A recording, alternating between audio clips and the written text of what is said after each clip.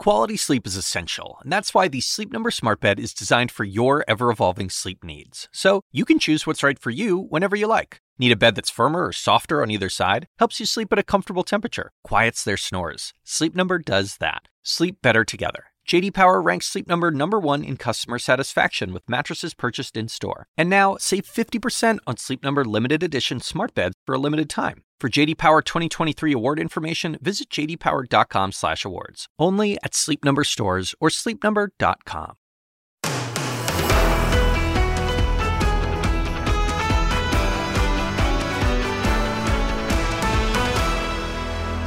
I've been policing for more than 30 years. I've devoted my life to this profession, and I'm grieved. Frankly, I'm shocked. I'm sickened by what I saw. I've seen the video, and as DA Mulroy stated, you will too. In a word, it's absolutely appalling. Good morning, everyone. I'm live in Memphis. You see, Caitlin is in D.C. We have it all covered for you. The questions are this morning, what happened here? What happened to Tyre Nichols? We are hours away from finding out. Police body camera video set to be released tonight after 7 p.m. Eastern. Video that the family has seen. Video that has been described as appalling, horrific, inhumane. Video that has Memphis and the country really bracing for what could come next. Justice for Tyre! Justice for Tyre! It has been 20 days since a traffic stop led to an arrest so violent that Tyre Nichols ended up like this, hospitalized in critical condition. 3 days later, he died. 5 ex-police officers are now charged with murder. CNN This Morning is covering this from every angle with the people central to understanding what happened and how it happened. Over the next 3 hours, I'm going to be talking exclusively to the police chief, C.J. Davis. This incident was heinous, reckless, and inhumane. You're going to hear from Steve Mulroy, the district attorney whose office brought the murder charges against the officers. I think after everyone sees the video, I don't think there'll be any questions about those charges. I'm going to speak with Tyre's mother and stepfather, another exclusive interview. I want each and every one of you to protest in peace. I don't want us burning up our cities, tearing up the streets, because that's not what my son stood for. And you'll hear from an attorney for one of the accused officers. From the standpoint of representing Mr. Mills, I don't want there to be any prejudice against him when it comes to a court of law. But beginning us off this morning is our very own Sarah Seidner, who has been covering this story. Sarah, good morning to you. By all accounts, this body camera video that is coming out later on today will be disturbing.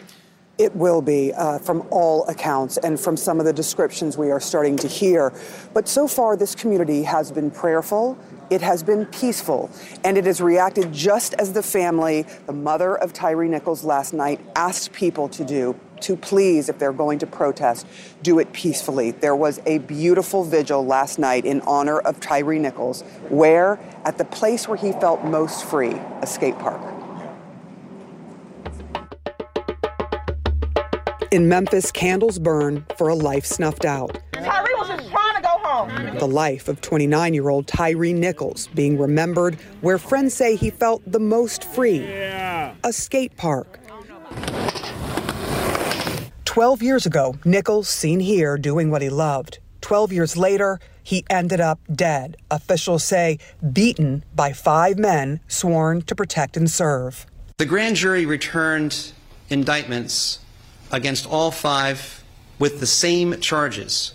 The actions of all of them resulted in the death of Tyre Nichols, and they are all responsible.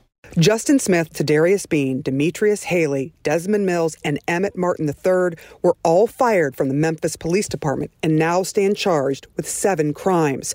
Second-degree murder, 2 counts of aggravated assault, 2 counts of aggravated kidnapping, official misconduct, and official oppression. And there is police body cam and sky camera video showing it all, something police will soon release to the public. I'm grieved. Frankly, I'm shocked. I'm sickened by what I saw.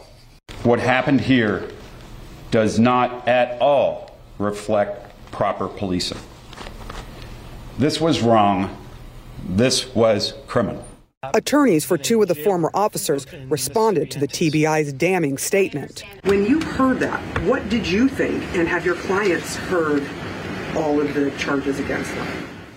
I thought, I wish I'd seen that video so I could evaluate what he said. To say things like that when you have a tinderbox that we're all concerned about, I have questions about whether those were the right words to use, whether this was the right timing, and whether the government should be saying those things about people who are innocent until proven guilty when you know that's going to be broadcast to potential jurors. But Nichols' family wants people to know more about Tyre Nichols than how he died. Nobody's perfect, okay? Nobody. But he was damn near. My son was a beautiful soul, and he touched everyone. Nichols had his mama's name tattooed on his arm. He wasn't just her beautiful boy. He was also a father who loved having fun. His friend who knew him in Sacramento told a local newspaper, he had such a free spirit, and skating gave him his wings. He worked at FedEx, but had other dreams. Photography. In his own words, he posted, people have a story to tell. Why not capture it instead of doing the norm and writing it down and speaking it? It turns out what led to his death was captured on camera. And we now know that we will be seeing what led to his death, according to officials here. We also know that 2 of the 5 officers have bonded out. When I talked to the 2 defense attorneys of 2 of the officers, they said that they expect their clients to plead not guilty in this case. And there's a difference in bond for those officers, and we'll get to all of that throughout the coming hours here on CNN. Sarah Seidner, thank you very much. Caitlin, we're going to continue on, Caitlin, here. President Biden joining other leaders who are calling for protests to stay peaceful. As he says, the family of Tyre Nichols deserves a full, swift, and transparent investigation into his death. We want to get to the White House now. MJ Lee joins us this morning. MJ, good morning to you. The president also renewing calls for police reform. What have you learned? Yeah, good morning, John. The White House has, of course, been watching Memphis very closely, and we know that the president is being briefed on these developments. And last night, the president put out a statement offering his condolences to the Nichols family and said that the family deserves a full investigation by the Justice Department and state authorities. And he also said this. He said, I join Tyre's family in calling for peaceful protests. Outrage is understandable, but violence is never acceptable. Violence is destructive and against the law. It has no place in peaceful protests seeking justice. So you can really hear from that statement that there is a real concern at the White House that the outrage, the emotions, the pain prompted by this incident could lead to protests that could potentially turn violent. So the president trying to get ahead of that and trying to urge everyone to stay peaceful. And Dawn, as you know very well, this wouldn't be the first time that this president has confronted a country grappling with this kind of trauma. You'll remember, for example, that he spoke to the nation when the verdict for Derek Chauvin came down. He also then, of course, subsequently met with George Floyd's family as well. What about, though, MJ, any plans for the president to come here to Memphis at all? Yeah, no word right now on any kinds of plans for the president to travel down there himself. Just keep in mind, though, Don, that this White House, too, like most everybody else across the country, they are bracing for the release of this video, too, that is expected to be so traumatic and cause so much outrage. So I do suspect that we will continue hearing from the White House and the president directly as we continue learning more in the next 24 to 72 hours. And we'll be checking back with MJ Lee at the White House. MJ, thank you very much. And straight ahead, we're going to speak with Tyre Nichols' mother and his stepfather and the Memphis chief of police. So make sure you stay with us. Our special coverage in Memphis continues. A lot to get to throughout the day here, Caitlin. Yeah, certainly something that everyone here in Washington is watching what you're doing there in Memphis just as well, Don. Also here, we are learning brand new reporting this morning on an investigation into those hush money payments to the former actress, adult actress, Stormy Daniels, and then former President Trump's alleged involvement in those payments. This morning, new details show just how involved investigators believed that the former president was. These are revelations that are coming from the new book, Untouchable, How Powerful People Get Away With It, which looks at how Trump and other powerful people have managed to evade the legal consequences for their actions. This book is authored by CNN's senior legal analyst and former federal prosecutor, Ellie Honig. Ellie, this reporting in here that you have is fascinating because it's essentially saying that days before Trump was leaving office, these prosecutors in New York were looking at whether or not to charge him with campaign finance violations once he was out of office. What else did you learn?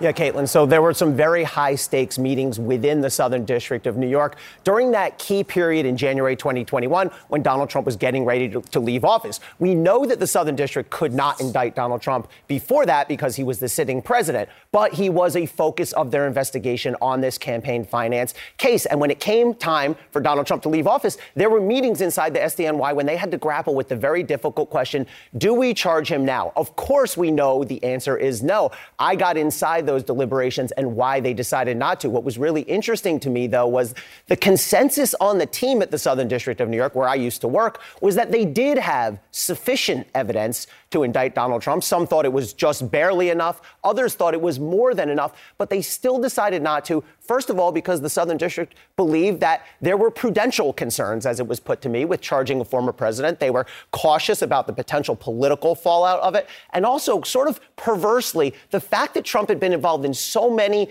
other controversies between those two time periods really sort of weighed in his favor because he had had the Mueller investigation, he had had the Ukraine impeachment, he had had January 6th. And so by 2021, these hush money payments almost felt to the prosecutors like they were ancient history and like they were fairly low on the list of his offenses. Yeah, but this draft indictment that you got a hold of is fascinating because, of course, we know in the end of the court filing, Trump was referenced as individual one. That was something we talked about at the time.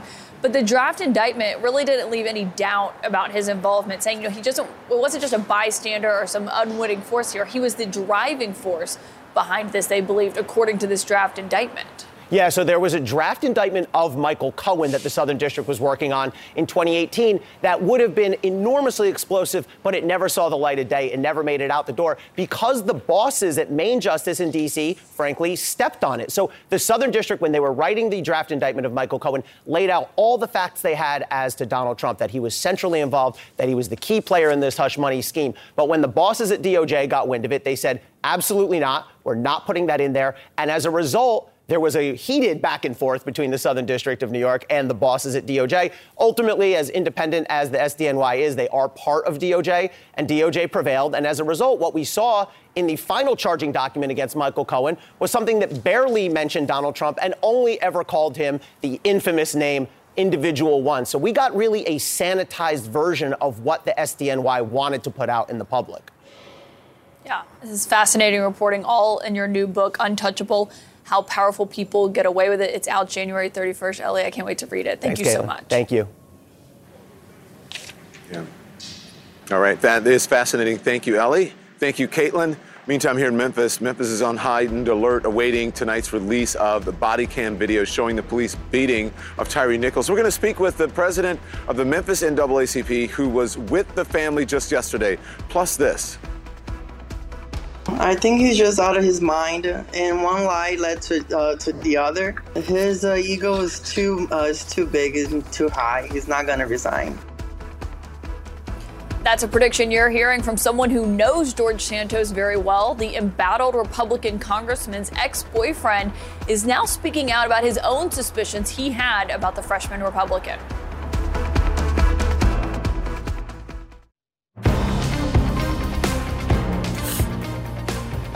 Hello, everyone. We're back now live in Memphis, Tennessee, as the nation braces for the release of the police video.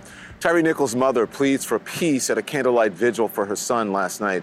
Well, Nichols' death led to 5 police officers being charged with second-degree murder on Thursday. So joining us now to discuss what's going on here is the president of the Memphis NAACP, Van Turner, and retired bishop of the Christian Methodist Episcopal Church, Henry Williamson Sr. And we're so glad to have both of you gentlemen here. It's very important. This affects the family, obviously, but the entire community. Good morning to you. Thank you for joining us. I'm going to start with you because you have been with the family recently, right? Yes, sir. Yes. What are they saying, Van? How are they doing? I'm going to speak with them a little bit later on in the hour. Well, at the vigil last night, they were appreciative of the outpouring of love. Skateboarders came, folks from all walks of life, all throughout the city came to support this family, and they were so appreciative. And so they are uplifted by what they saw last night. They are ready for the city to see this video, and they're asking for peaceful protest, but they still are saying justice for Tyree. And so that's what we're seeking. Bishop, I want to bring you in and to talk about the healing that needs to be done with this community. And look, this is open wounds, and probably they're going to become more open as this video is released later on tonight. What is your message here? Let's turn tragedy into triumph, compassion for this family, and justice. And then eventually police reform is needed. We've come a long way. We have a fine police chief. She's done a great job, swift justice. They have been fired, and now charges have been given. We're grateful for the progress, but we still need to follow through on the justice process and call on the mayor and the governor for police reform in our city and then across the nation. And of course, we need the George Floyd bill passed that President Biden has called for in light of this tragedy. You're speaking to a whole world of issues, right? A whole country of issues, let's put it that way. But a lot of it has happened here in Memphis, Tennessee. There have been issues with the police department. You have been in the community. You have been trying to get those issues fixed and changed.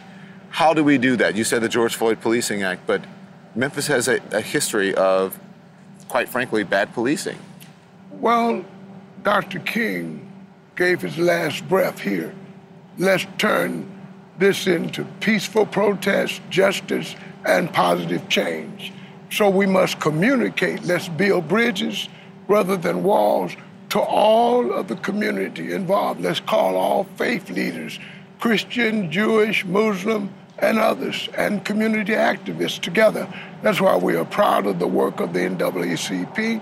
Our church doors have been open, and with this family, first of all, compassion, counseling, and then, of course, with the nation, let's call for peaceful protest and positive change. Homeless children need to be educated. Let's have the Tyree Nichols Scholarship Fund. Let's make sure HBCUs are funded. Turn tragedy into triumph. Yeah. Well, you mentioned Dr. King and was a pastor. You're obviously a pastor, a bishop. In dealing with these issues, as you are out in the community and the community comes to you to worship, to mourn, to praise, what are they saying to you, and in particular about the issue here as far as Tyree Nichols and with policing in Memphis? Well, righteous indignation and anger, of course. So we must deliver justice to them, allow for them to be heard so that they know that positive progress can be made. We're asking our churches to partner with schools to make sure that they value life and value learning. So we have to communicate that. We have to compassionately do that. Jesus, of course, from the cross said, "Look at my mother, Mary."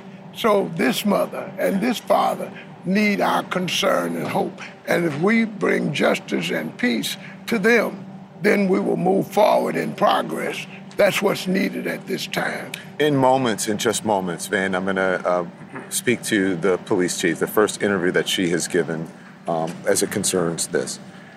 What do you want to know or hear from the police chief? She has been ahead of this with trying to get people acclimated to what they're going to see in this video. So I'm going to speak with her in moments. What would you like to know from the police chief?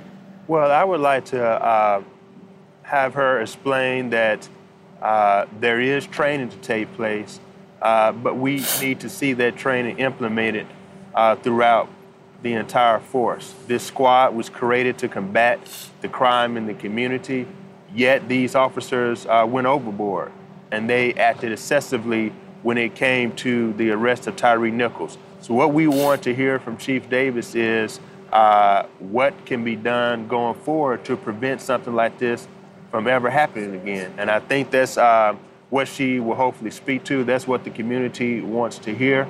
This is not a condemnation of the entire force, but this is an inquiry as to what happened, what went wrong, what can we do to better implement policies, and how can we prevent this in the future.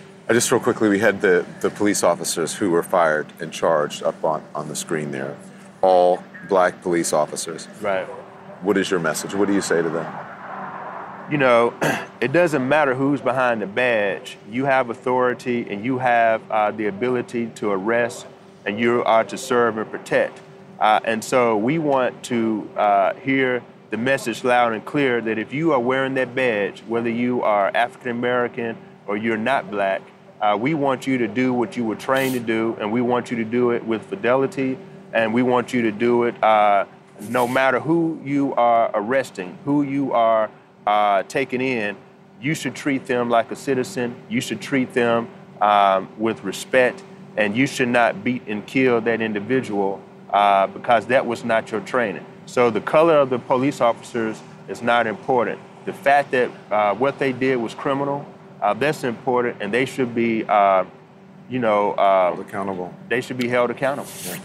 Responsibility and accountability in this case. Thank you. For all of our police officers. I'm glad you listened. It's very important because you mentioned the George Floyd Policing Act. You mentioned the president, because this is a countrywide effort that it's going to take Democrats, Republicans, white, black, every single ethnicity in this country to help fix these problems. Thank you, Bishop. Thank you very much, gentlemen. Thank you, media, for exposing it and teaching us and learning how to turn tragedy into triumph in police reform. And for men and women. We appreciate your candor. We appreciate you speaking for the community and helping to heal this community and tamp down whatever issues that we may have when that video is released later on tonight. We will be leaning on you guys to guide us through this because we're outsiders, so to speak, but we're here to help. So thank you very much, gentlemen. Right. I appreciate it. So I'm going to be heading to talk to the police chief in just moments, so you may not see me here for a bit, but the next time you will see me, I'll have the police chief here in Memphis for an exclusive look, a closer look at Chief Davis and her career and how she's handling one of her really biggest moments here, her biggest challenges yet. More CNN This Morning to come after the break.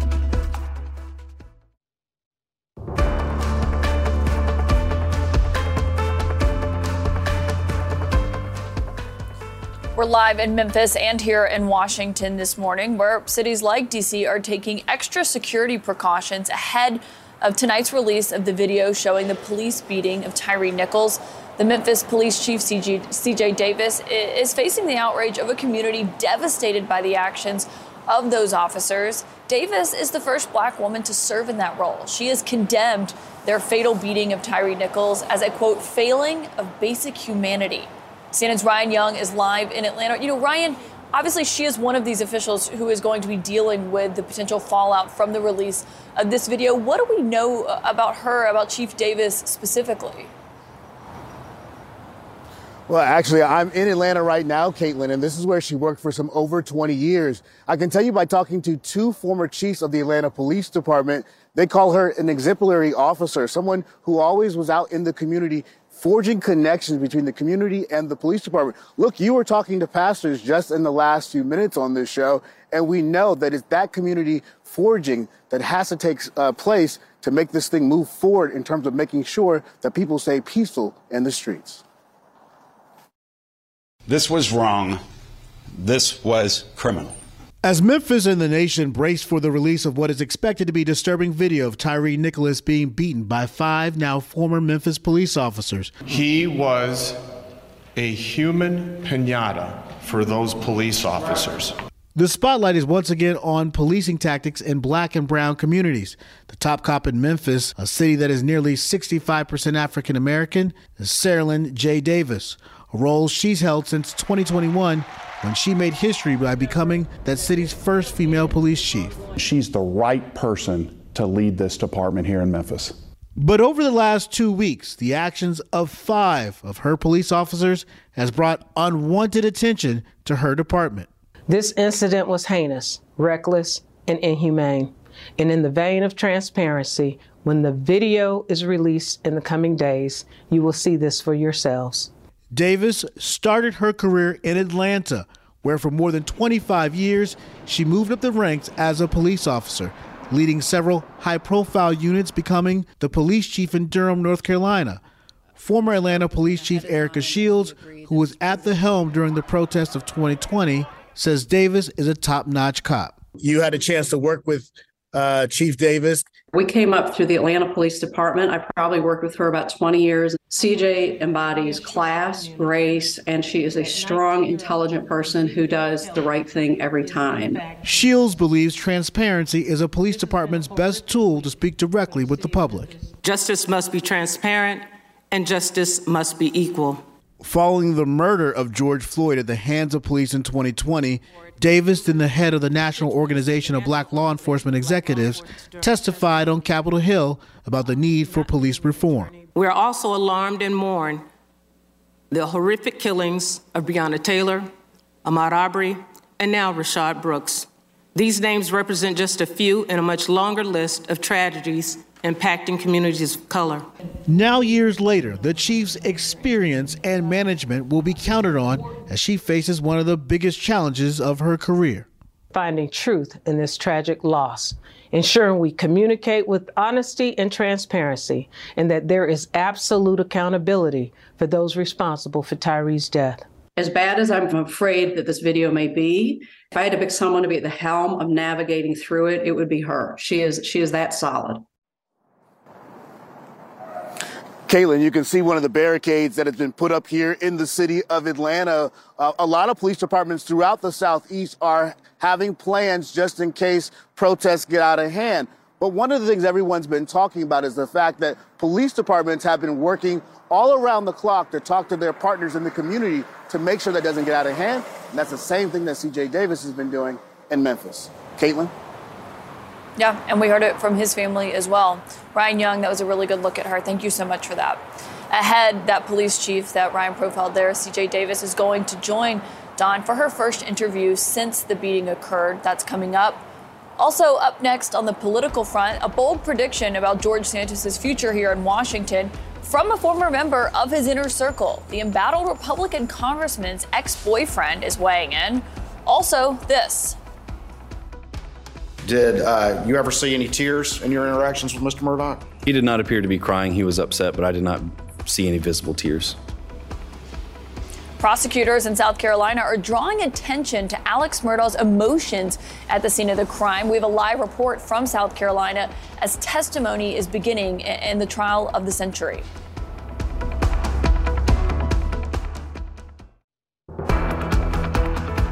Well, let's talk about people who don't care about public policy. George Santos is... The last couple of years have taught everyone, write it out. Just like tweet through it. Just keep saying, like calling the media liars, saying it's about your enemies. There is a playbook for this that has been fairly successful. And now you're seeing it like in this moment. You know what I mean? Where someone, no matter what lie they're caught in, they know that maybe you just don't have to do anything at all. And I think that's something that we really have to wrestle with going forward in the media. It's fun to make jokes about this person. It is. It is. I totally get it. Yeah, I fact checked that. But, you know, where did their money come from? Yeah. You know, what loans do they owe? Who's going to want influence with them? And will they have access to classified material? Will they have access to classified material? Will they take it home and store it in their garage? I mean, who among us has not at this point had... You should check your garage, Audie Cornish. I will. I have a feeling Audie's garage is safe and sound. That was CNN's Audie Cornish speaking with Stephen Colbert, asking good questions, talking about embattled New York Congressman George Santos, obviously getting a lot of attention here on Capitol Hill. Also, last night, the former boyfriend of George Santos is speaking out, saying that he doesn't think the freshman lawmaker will ever resign from the House because, quote, his ego is too big. Here's his exclusive interview with Aaron Burnett. I mean, do you think that he'll ever resign? I don't think so. His ego is too big and too high. He's not going to resign. If they don't find out something to get him off, he's not going to do it. Pedro, you were 18 and Santos was 26 when you met him. When did you know that you couldn't trust him? Towards the end of the relationship, it was more like I started finding out about the lies in December, and then it went on until February. And then that's when I broke up with him. I want to play George Santos, what we've all now heard, Pedro, explaining who he is in his own words over the years. My grandparents survived the Holocaust. I'm a Latino Jew. My mom was a 9/11 survivor. They sent me to a good prep school, which was Horseman Prep in the Bronx. I actually went to school on a volleyball scholarship. When I was in Baruch, we were the #1 volleyball. Did you graduate? But I put myself through college and got an MBA from NYU. I also founded my own nonprofit organization. Prior to running, I decided to close it. It was an animal rescue. We had a great organization. We were able to save animals, dogs, cats, horses. I've lived an honest life. I've never been accused, sued of any bad doing. Why does he do this? I don't know. I think he's just out of his mind. And one lie led to the other. And now that everybody found out, they're finding out, the little stuff as well. I just think that he should not be in Congress. What he always looked for was fame and power. That's all he cared about. And he got it. He got the fame of the lies, and he got the power that he's in Congress now. We should note Pedro also told Aaron Burnett that George Santos never mentioned 9/11 and his mother when they were dating. Also this morning in South Carolina, the first witnesses are taking the stand as Alec Murdaugh's double murder trial gets underway. Prosecutors are trying to draw a contrast between the once prominent attorney's emotional state in the courtroom to the emotions he had upon seeing his wife and son dead. CNN's Randy Cave is live in Walterboro, South Carolina for CNN this morning. Randy, this is a trial that has captured the attention, certainly of South Carolina, but also of the nation. What are we hearing from these first witnesses who are taking the stand? Caitlin, it was so interesting. Good morning to you. For the first time, we saw Alec Murdaugh interacting with investigators at the crime scene the night of the murders. This was the first time we've seen this. This was the first investigators who were on the scene testified. Their body cam video was shared. Now, it was so disturbing that they shielded it mostly from our view, which is why we're not showing it to you this morning. But the jury was able to see it, and they were fully engaged. Some of them were closing their mouths, holding their hand over their mouths because it was so horrible to see. It was the bodies and of his wife and son and a lot of blood. But it was so disturbing. And this is just a clip of what we were able to see in court.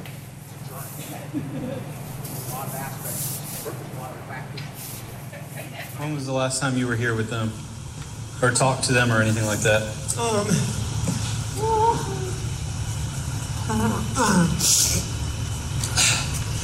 It was earlier tonight. I don't know the exact time, but okay.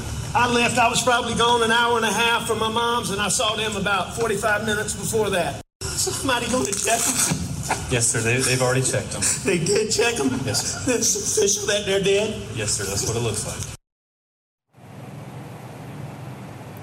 And Caitlin, for the first time, we had new information in court about Paul Murdaugh's truck. It wasn't at the scene the night of the murders. It turns out they said in court that they had put out a bolo, a be on the lookout for it, and it was found quite a ways away in Hampton County on the side of the road. No explanation as to why. And also, there's one point on the body cam video where in the middle of this horrific scene where the bodies of his wife and son are laying there, an investigator shows up, and Alec Murdaugh very calmly turns to him and says, "Hey, what's up?" Which was very bizarre, but they did explain that most of the time, most of the night, he was quite distraught at the scene. Caitlin, back to you. Yeah, absolutely fascinating trial. Randy Kay, we will stay with you for the updates. We know they'll be back in the courtroom today, so thank you. Also this morning, the NFL is now in the Final Four. Harry Hinton is going to break down who is making it, who may make it to the Super Bowl. We'll see Harry next.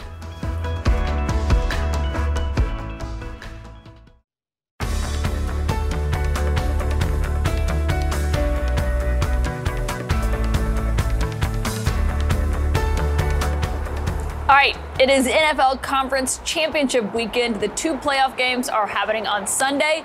They will decide who will play in the 2023 Super Bowl.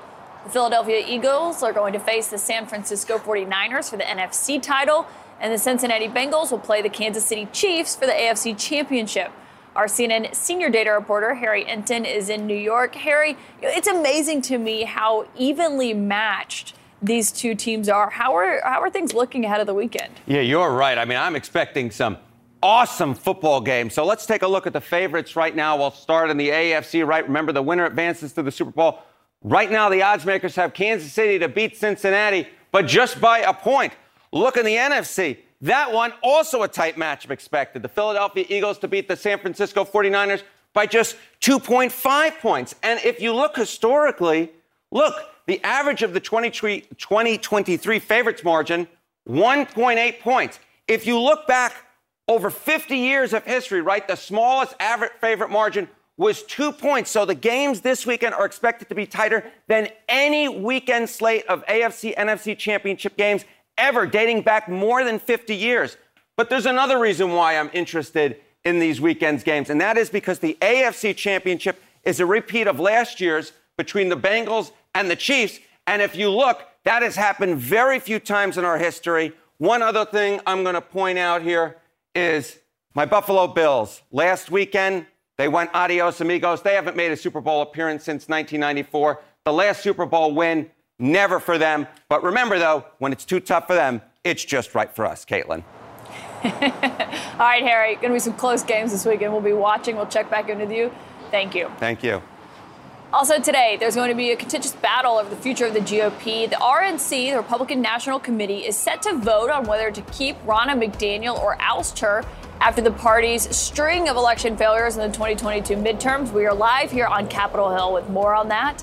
Also, in Memphis, we're live there on the ground. Dawn is going to speak in just moments with the Memphis police chief. It is her first interview since the death of Tyre Nichols. That's going to be ahead of tonight's expected release of that video. He'll have a lot of questions for her. Stay with us for both those important moments.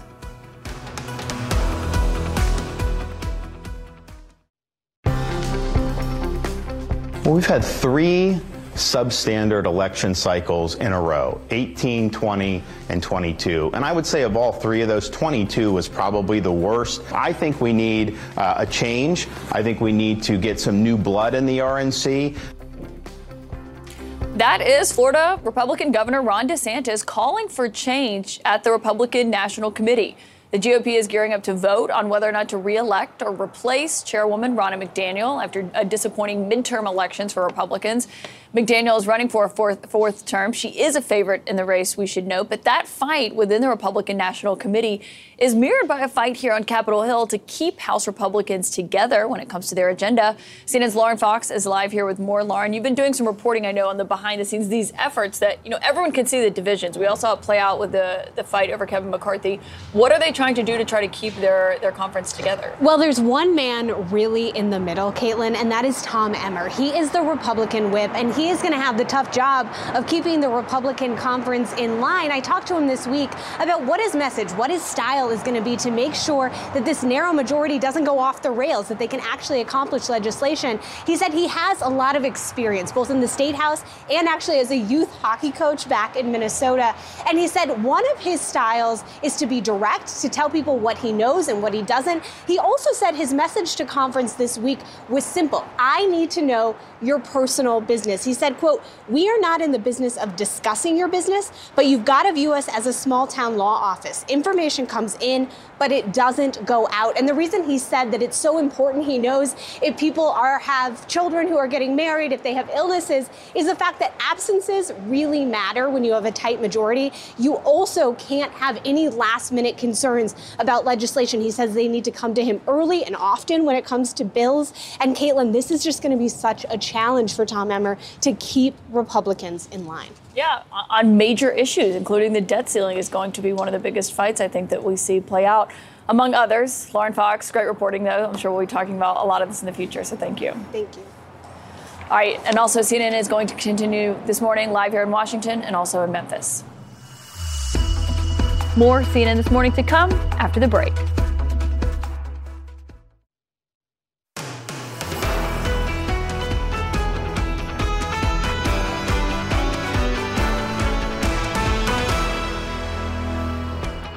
you guys are here for me and Tyree, then you will protest peacefully. You can get your point across, but we don't need to tear up our cities, people, because we do have to live in them.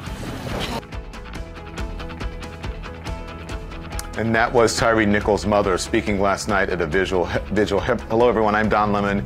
I'm live in Memphis. Caitlin is in Washington, D.C. Poppy is off. We're going to take you through what is going to happen here in Memphis today. I'm live right now at the police department. I'll tell you why in just moments. But you saw what happened last night, that vigil, the family pleading for everyone to be calm if they're going to protest. Those 5 officers have now been charged. They were arrested. Some of them have been released. We're going to go through it. The family's attorney, Ben Crump, describing what happened in this tape that's going to be released after 7 p.m. Eastern time today, comparing it to what happened with Rodney King. We'll talk about that, but listen to what he said. I'm going to remind you of Rodney King in many regards. Assaulted, battered, punched, kicked, tased, pepper sprayed. It is very troubling when you think about Tyree only weighs, as his family say, at most 150 pounds. He's calling for his mother. He yells out to her 3 times, and then you never hear Tyree Nichols say another word anymore on that video. You see him up against the car, sitting down in handcuffs, and you see his body fall to the right. And you can see now I'm joined live now by the Memphis Police Chief, C.J. Davis. Thank you, Chief, for joining us. I really appreciate it. I'm going to wear my glasses so that because I have very specific things I want to ask you about. The charges. These 5 officers have now been charged with second-degree murder in the death of Tyree Nichols. What's your reaction to these very serious charges?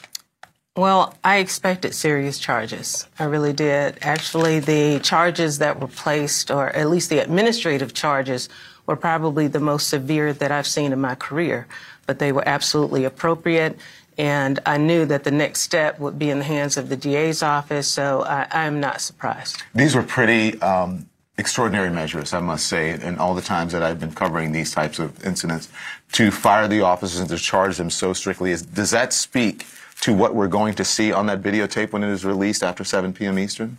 Absolutely. I think that, it also speaks to the fact that, over the last several years, we have all talked about police legitimacy, and police reform. And I think it's really important that in instances like this, when they are serious, when they do rise to that level where a person's constitutional rights have been violated, their civil rights have been violated, that we act and we act swiftly. Mm-hmm. When did you first learn about this incident, Chief? It was probably about 4 o'clock in the morning. That the previous day, 8 o'clock at night, 9 o'clock, this incident occurred. About 4 o'clock in the morning, I learned of the incident, and it was just a strange summary of what occurred on a traffic stop. And I decided to go in the office and meet with the individuals that had information that I could take a look at it, even though at that time Tyree was in the hospital. But still, because he had injuries that I just didn't understand. It was incomprehensible to me. We came in the office and decided to take a look that Sunday morning, and it was alarming. That's Sunday morning is when you first saw the video? That's absolutely right. And then when you saw it, what was your reaction? I was outraged. It was incomprehensible to me. It was unconscionable, and I felt that I needed to do something and do something quickly. I don't think I've witnessed anything of that nature in my entire career. Really? Really. That bad? It was that bad. What are we going to see then? You're going to see acts that defy humanity. You're going to see a disregard for life, duty of care that we're all sworn to, and a level of physical interaction that is above and beyond what is required in law enforcement. And I'm sure that, as I said before, that individuals watching will feel what the family felt. And if you don't, then you're not a human being. And we all are human beings. And I think there will be a measure of sadness as well. How long do these incidents go on? We heard from the district attorney yesterday and from the head of the TBI that there were 2 separate incidents, right? Yes. How long do they go on? And what was the worst part of it? Because it has been said that the officers became charged during the second incident, that they got more riled up. Well, from the very beginning, to me, they were riled up. I don't think they were as amped up as they were on the second, at the second scene, but just the stop, the nature of the stop, very aggressive, loud, communication, and it just rose from there. It escalated from there. Mr. Nichols was able to get away from these officers, and they found him again at another location. And at that point, there was an amount of aggression that is unexplainable. In any instance where you're apprehending someone, even in the worst situations when there is resistance, officers still have the responsibility to exercise care and regard for any individual that's in custody or they're attempting to apprehend. And they're trained to do that. And to de-escalate. And to de-escalate. And that's a piece I think that is in question, but I think the escalation was there from the officers before training even needed to come in as it relates to de-escalate. The escalation was already at a high level. So you're saying they did everything wrong? Nothing that... You think this was outside of their training, everything? Oh, absolutely. So you said the nature of the stop. Yes. Can we talk about the nature of the stop? Yes. What was the nature? Why was he stopped? Well, I'm going to be honest with you about the stop itself. What was said was that there was a witnessing of what was considered reckless driving. We've looked at cameras, we've looked at body-worn cameras, and even if something occurred prior to this stop, we've been unable to substantiate that at this time. So you haven't been able to substantiate the reckless driving at all? No, we have not been able to substantiate the reckless driving. And that was why he was supposedly stopped? That was why he was supposedly stopped in the very beginning. And that was a concern. So, of course, in an investigation, we began to look at what was the probable cause for the stop, where were the cameras, was there some evidence on the body camera, on other cameras along those thoroughfares, and we've taken a pretty extensive look to determine what that probable cause was, and we have not been able to substantiate that. It doesn't mean that something didn't happen, but there's no proof. There's no proof that the cameras didn't pick up. The cameras didn't pick up. So before the incident, you're looking at other cameras, other surveillance cameras around the city? Around the city, other thoroughfares, even business cameras, any video footage that we could potentially pick up to see what occurred prior to this stop.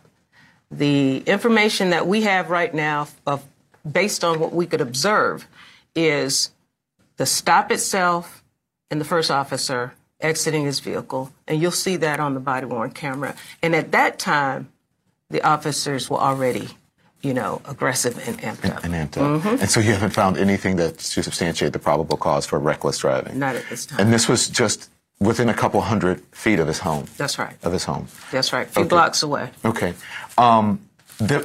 He was apprehended by the Scorpion unit, which was launched under your leadership in 2021. Yes.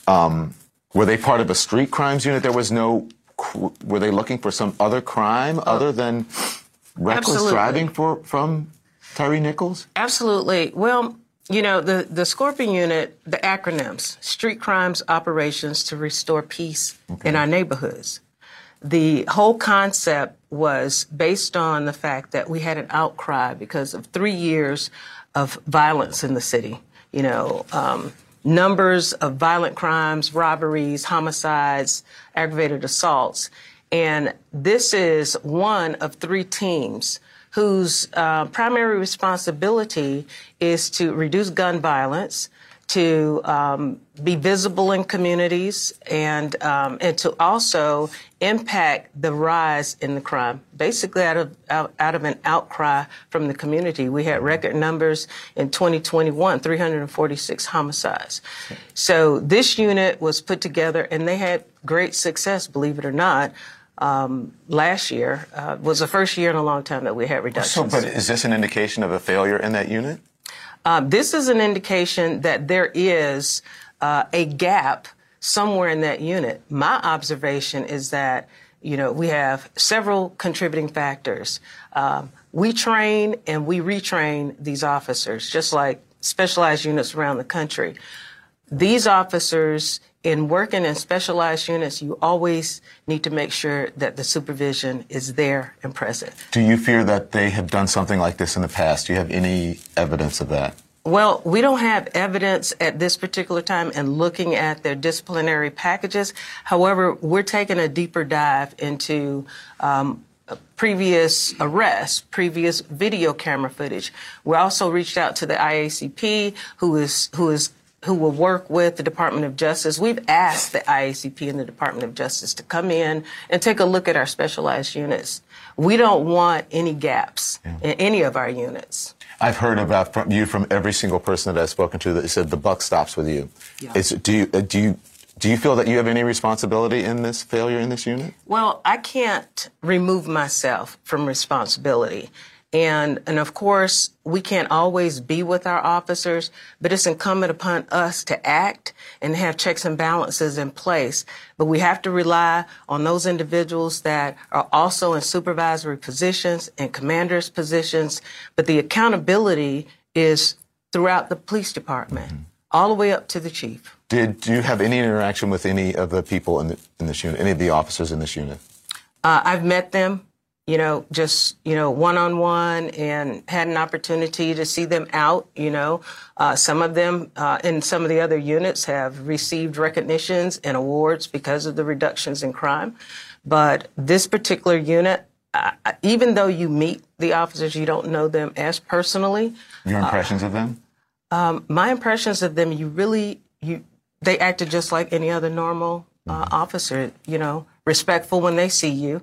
But what I saw in this video was more of a group think sort of mentality, a group think, and no one took a step to intercept or, intervene. And that's why the charges are as severe as they are. Does this speak to officer better training for the officers? Because you said it's a group think. Yeah. That means there's something with the training. There's something within the department or police departments where the group think can cause something like this to happen. And they have good training in that regard. I think one of the gaps that, I have observed since being here is that we need more supervisors in our police department. We have what we call a span of control, issue. And as we have eliminated a higher rank in the police department to create more supervisors. Let's talk about the video. Yes. It has been said that it is reminiscent, perhaps worse than the Rodney King video. Is that your assessment? That's my assessment. Really? I was in law enforcement during the Rodney King incident, and it's very much aligned with that same type of behavior. That it's worse? Sort of groupthink. I would say it's about the same, if not worse. If not worse. If not worse. So take us through the video tonight when it is released. It has been said there's over an hour. There's the pole cam. They said there's sky cam, and there's body worn camera video. What are we going, and how is it going to be distributed? Are you going to put it on social media? Are you sending it to the media? How is this going to be distributed? Actually, we plan to post it on a YouTube link so that it can be accessible to just about anybody who wants to access that video. And we'll be pushing that out later on this evening. The video is broken into 4 different sort of fragmented pieces, but they're all very relative to this incident. The initial stop, the stop near Tyree's home, and also body-worn camera of individuals that were at that scene. Is it was it released later on a Friday after 6:30 Central Time, 7 o'clock Eastern Time?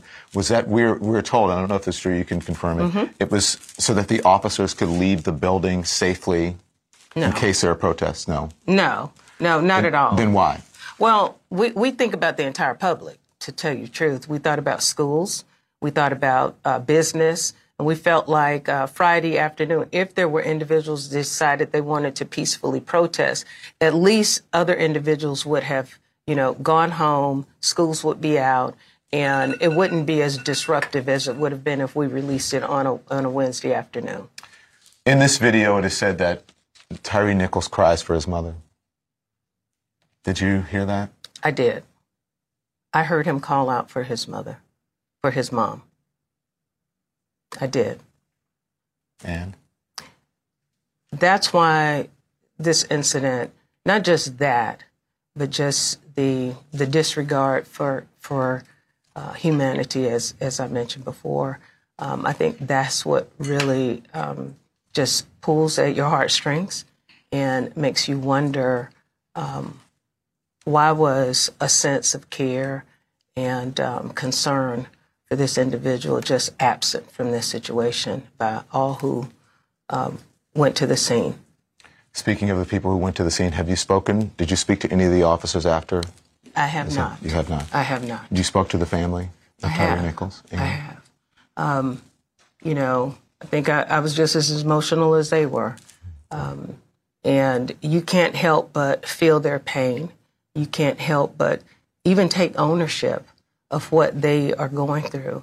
And I've extended and availed myself to the family in the days to come, not just as, a police chief, but as a mother, as someone who felt the pain of Ms. Wells and her loss, and the sense of responsibility to do whatever I could, especially in the first steps of justice, to terminate these officers, and and hopefully the rest of this process towards justice will be as swift. In just moments, I'm going to speak to her and the stepfather. What do you say to them? I continue to let them know that we pray for them, and that I am still available. I extend heartfelt condolences, and I think they know that. And we're going to be with them, for the long haul. Why not speak to the officers after? There's not much you can say. Got it. There's not much you can say. The policy for the Memphis Police Department requires officers to intervene, stop excessive force, and report these incidents immediately. Did anyone on that video, will we see that? Did anyone do that, or will we see that on that video at all? You will not see that on that video. There are 2 members of the fire department who are involved. What do you know about them, and who are they? I don't know them specifically. I know there are 2 officers or 2 firefighters that were paramedics, and I believe that the fire chief quickly started an administrative investigation into their actions or inactions at that scene as well. What's their involvement? Did they fail to render proper care? Based on the video, they failed to render proper care. Did they just stand Based by? on my assessment, yes. Did they just stood by. And didn't render care? They began to render care and concern, but it was long after several minutes, and which was, concerning for all of us, that we see a number of failures where individuals did not exercise the amount of care that we are responsible for. No matter what the cause is, we are responsible for exercising care. I want to go back just real quickly and ask you, so do we know what sparked the confrontation at the initial stop? I think that's the piece that is just unknown. No one knows. No one knows. And it's obvious when you see this video that it begins at a high level. Typically, when we have traffic stops, something sparks, or at least you're able to see what sparks this amount of aggression and physical, activity with the driver. We cannot tell based on video what that was about. Well, when did the beating start? Was it initially, or was it when he tried to run away? There is physical interaction between Mr. Nichols and the driver at the very beginning as the officers are trying to get him out the car. But it's still unknown what the original reason was for the stop in the first place. I have to ask you, it's 5 black officers, you're a black police chief in a black community. What do you make of the race of the officers and what that says to the community and to the country about the policing, the care? Well, I think it takes off the table that issues and problems in law enforcement is about race, and it is not. It's about human dignity, integrity, accountability, and the duty to protect our community. And as this video will show you, it doesn't matter who's wearing the uniform, that we all have that same responsibility. So it takes race off the table, but it does indicate to me that bias might be a factor also in the manner in which we engage the community. You've given, I appreciate, I shouldn't say happy because there's nothing happy about this, but I appreciate that you've taken the time to be so candid and to give us so much time.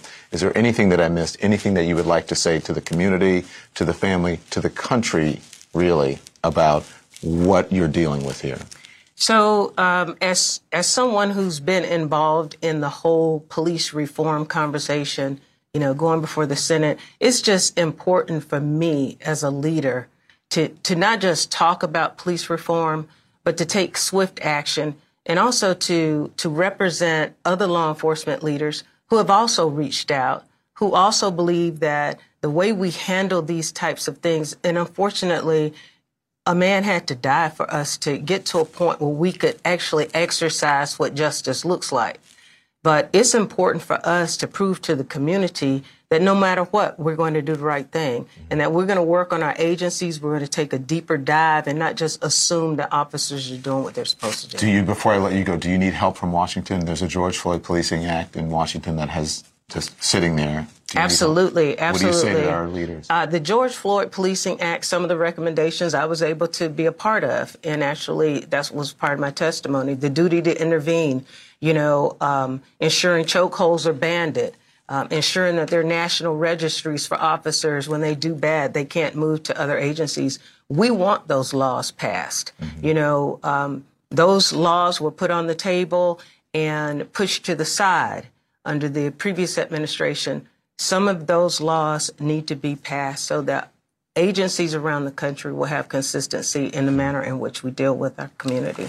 I really appreciate you giving us the first interview. Thank you. Thank you. I appreciate your candor. Thank you. And the way that you're dealing with this. Thank you so much, and best of luck to you. We will be here throughout the day, and let's hope it works out and there's no violence. Absolutely. Thank you, Don. Chief. I really appreciate it. Mm-hmm. Thank you so much. So there you heard from the police chief of Memphis, C.J. Davis, speaking out about what is going on, her very first interview happening here on CNN.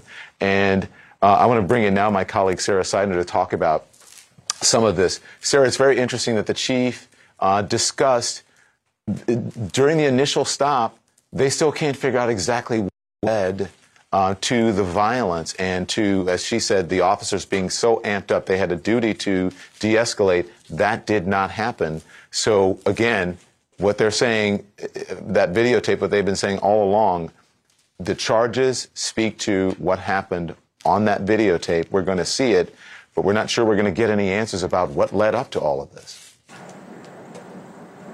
Don, my God, listening to your interview with the police chief and how candid she was, the things that stood out to me were that the level of aggression, not on Tyree Nichols' part, but on these professional supposed officers' part, was unexplainable.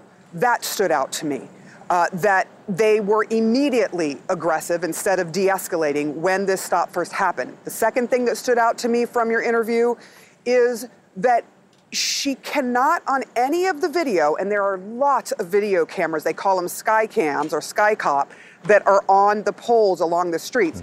She cannot corroborate what the officers said happened for the reason for the stop, which was, they claimed, aggressive driving. She has looked at several different cameras and was unable to see any kind of aggressive driving.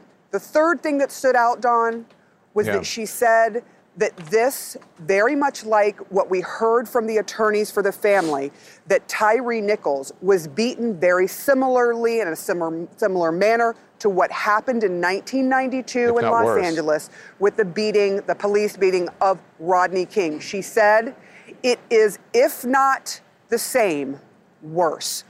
Those are the things. What it leads us to need to ask is, did the officers lie when they put forward why they stopped him and what actually happened? Did they put that down on a police report? And is that part of why they are charged with some of the charges that they now face for official misconduct? And I think it's important as well. She said, I cannot remove myself out of this, whole idea of responsibility. Obviously, she's not out there with the officers. They are grown people, adults, professionals. But she says there needs to be better training. Obviously, something went wrong. This goes beyond training. She spoke to, nationally what they need from the federal government, the type of reform that they need in order to fix these situations. And I also thought it was important she talked about race as well, being a black police chief and black officers serving a black community. She said it takes for her race off of the table, and this is more about being a human being, about acting in a humane way rather than an inhumane way. Sarah, thank you. We're going to continue to report this throughout the hour. We'll get back to my colleague Sarah Seidner here in Memphis as well. She's been covering and speaking to members of the community. She also, the chief here, also spoke in this interview about the family of Tyre Nichols, the mother and the stepfather. And in just moments, I'm going to speak with them live as well here on CNN. So back to my colleague Caitlin Collins, who's in Washington, D.C. Caitlin, she talked about the need for reform and the help from folks in Washington. And quite frankly, I hope they were listening to this interview and that they will act. That was a really consequential interview there, John. I mean, and just to hear her say that everything that they've observed that those officers did was outside their training is a stunning statement from the police chief. I mean, it will be fascinating to see how lawmakers here on Capitol Hill respond to that, how the White House responds to it, because they've been weighing in as well. I'm going to be joined by the White House's John Kirby, the spokesman for the National Security Council there next, how federal officials are preparing for possible civil unrest. We're going to discuss that, the latest on Ukraine aid and the tanks that are now being sent there. This is CNN's special live coverage. Stay with us. More CNN This Morning to come after the break.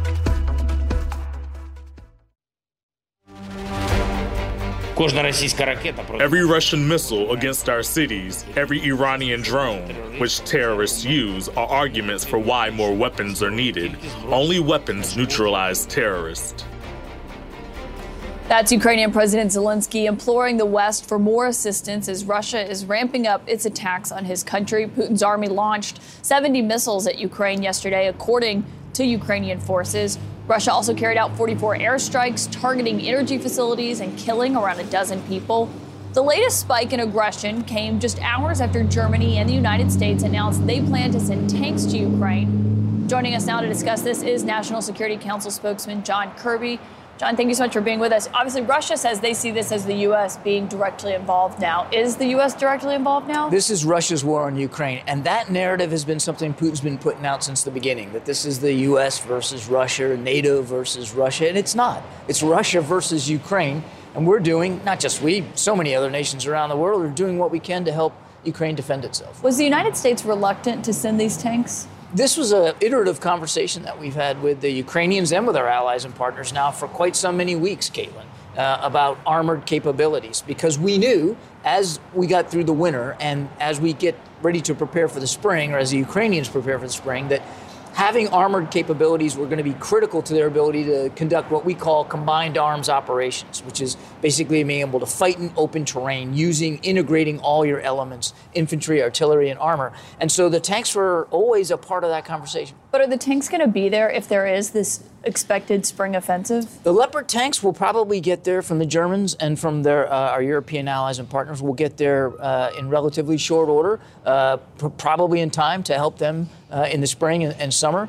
The American tanks, the Abrams, will take a little bit more time. It'll take many months before they can get on the ground, but we're not going to waste time. We're going to get Ukrainian soldiers into some training, make sure that they know how to maintain these tanks, and also help them make sure they've got a good supply chain for parts and supplies to keep them moving. You said many months. Will the tanks that the U.S. is sending be on the ground in Ukraine by the end of 2023? I don't want to get too specific because we're still working the plans out, but it'll be many months. The most important thing is that those Leopard tanks will be there in shorter order. What about fighter jets? Because that's also something we're seeing the Ukrainians call for. President Zelensky, he's talked about that before too. Their desire for fighter aircraft. I don't have any announcements or anything to say specifically about future packages, except to say that we are constantly talking to the Ukrainians about their needs, and we want to make sure that we're doing the best we can to meet them. And if we can't, that some of our allies and partners can.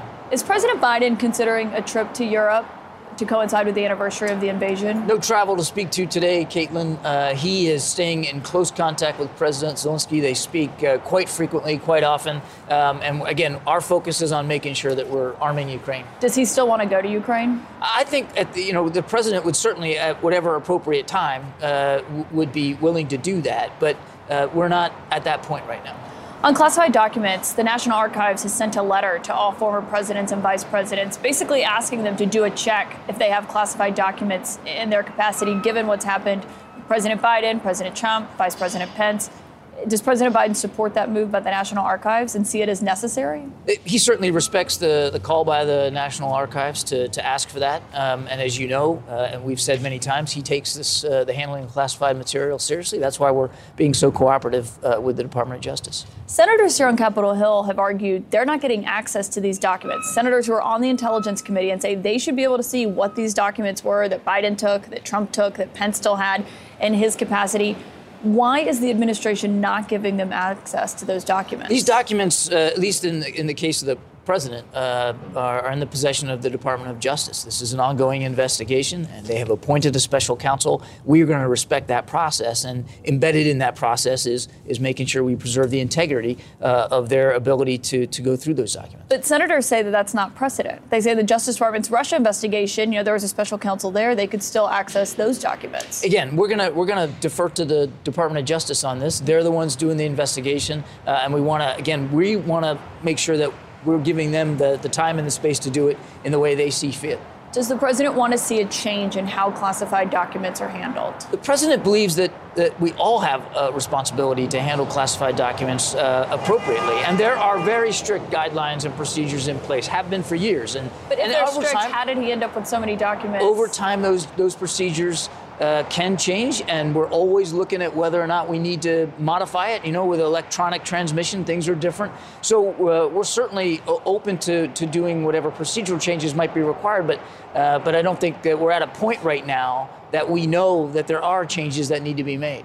But it sounds like you would support looking at making changes. There is a constant process in the federal government to review protocols to make sure that they're still appropriate. I mean, that's something that we just do routinely. I'm not aware of any need to change anything right now. Again, let the DOJ do their investigation, and we'll see what comes out at the other end. I want to ask you about Memphis, because President Biden weighed in yesterday calling for a transparent investigation for the family of Tyre Nichols, saying that they deserve that. How is the federal government preparing in case there is unrest in Memphis when this video gets released tonight? Well, you heard the president yesterday join the family in calling for peaceful protest. We certainly don't want to see anyone else hurt by this terrible, terrible tragedy. And we'll stay in close touch with local and state authorities. I don't have any federal assistance to speak to right now, but obviously we're going to stay in touch with local authorities, and should there be a need, we certainly would be part and parcel of that conversation. Hopefully the protests will stay peaceful. That's what I think everybody wants, and frankly, that's what's needed. John Kirby from the National Security Council, thank you so much for joining us. My pleasure. All right, also today, a competitive primary is now shaping up in California for longtime Senator Dianne Feinstein's seat. She is still a sitting senator. She has not announced whether or not she plans to retire or run again. But Congressman Adam Schiff just announced he will be running for that seat. He's going to join us live next. Also next, Don is live on the ground in Memphis ahead of the release of that video that we were just talking about there with John Kirby. In just 20 minutes from now, he's going to speak to Tyre Nichols' parents and the family's attorney, Ben Crump, about all of this.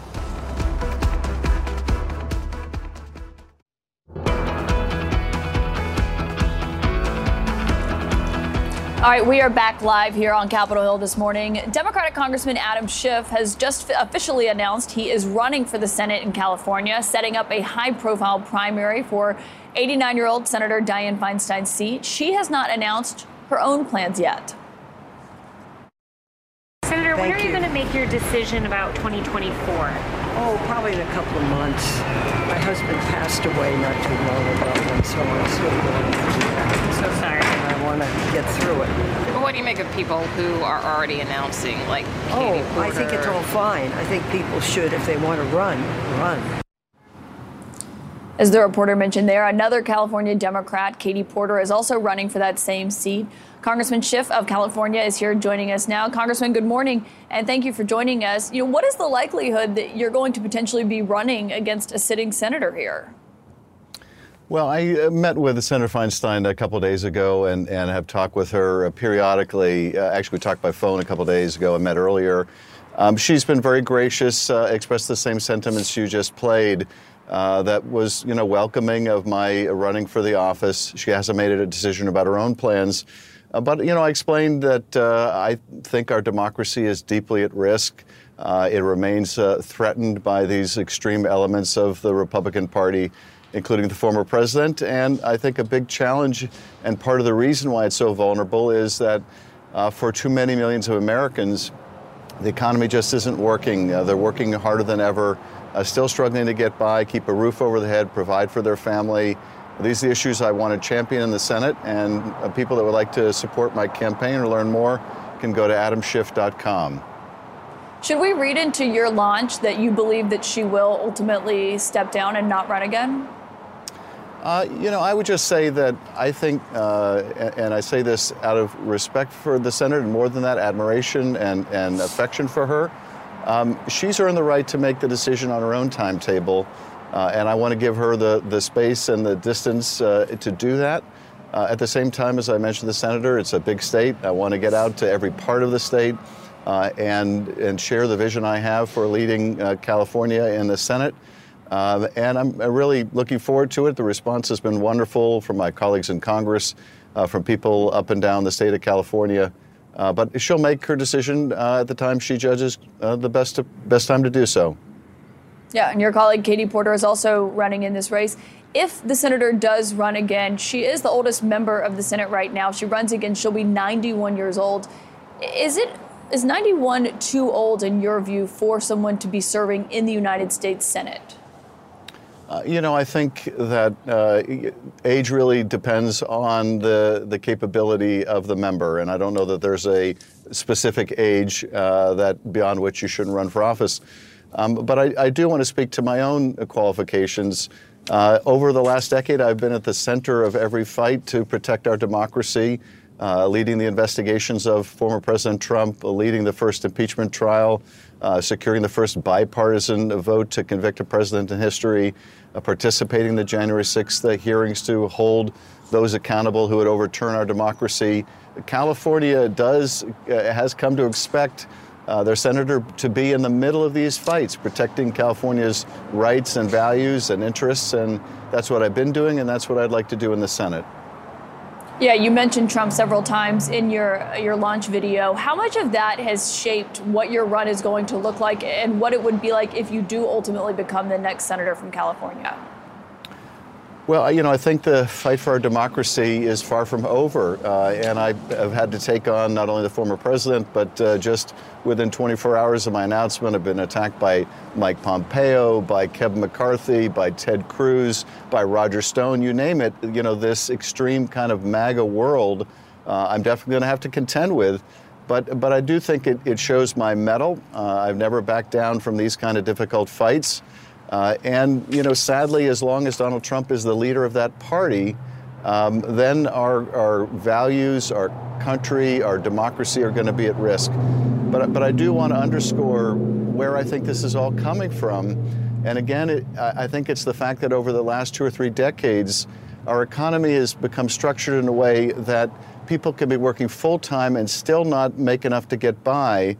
They see their quality of life as less than their parents' and their children's future in doubt, and it leads them to consider a demagogue who comes along and says that they alone can fix it. So these issues to me of the economy and fairness in the economy, as well as our democracy, are really intertwined. Well, Congressman, speaking of former President Trump, Meta, the parent company of Facebook and Instagram, has just announced that they will allow him back onto those platforms, onto Facebook.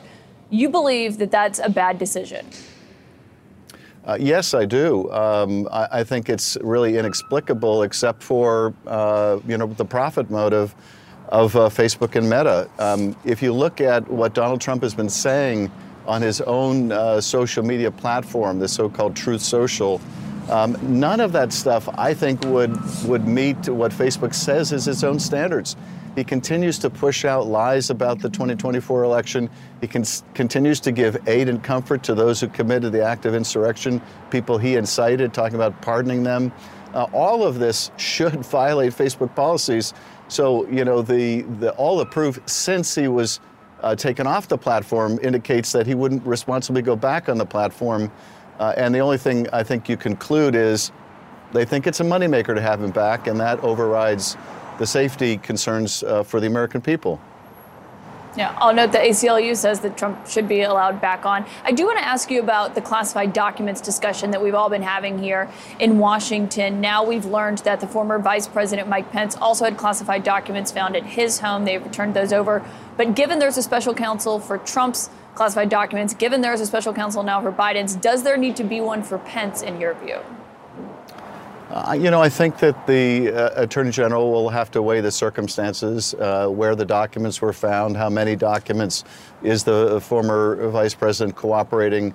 I don't know that a special counsel is necessary in every case, but the Attorney General may want to consider it. One of the things that's important to the Justice Department, I spent almost 6 years there, is the appearance of fairness and the reality of fairness.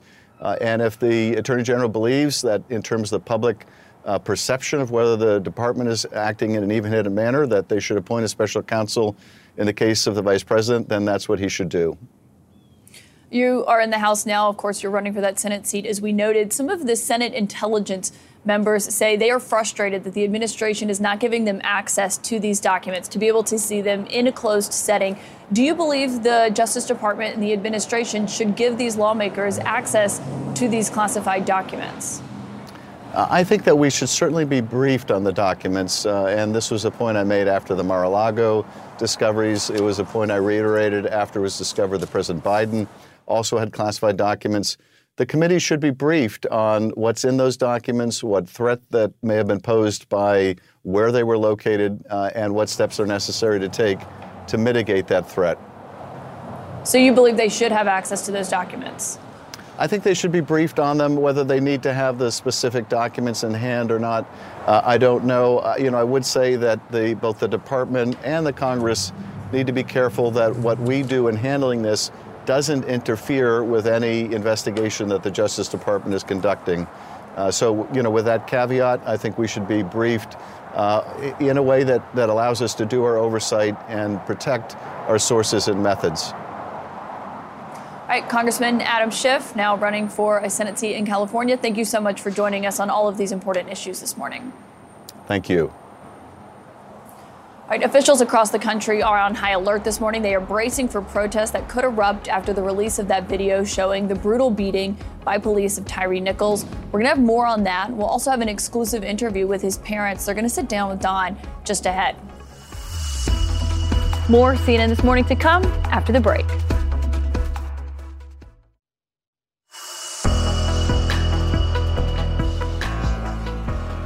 I'm Don Lemon, live in Memphis, Tennessee, where in just moments I'm going to speak with the parents of Tyre Nichols. The first interview that they have done since the officers have been charged. Also, I'm going to get their reaction to that extraordinary interview from the Memphis police chief, where she says what we're going to see in that video that is released later is reminiscent, if not worse, than what happened with Rodney King. We're back live with CNN This Morning in just moments. When that tape comes out tomorrow, it's going to be horrific. My Lord, my Lord. I didn't see it, but from what I hear, it's going to be horrific.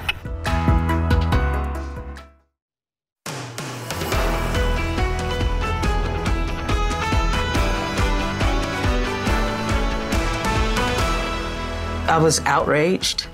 It was incomprehensible to me. It was unconscionable, and I felt that I needed to do something and do something quickly.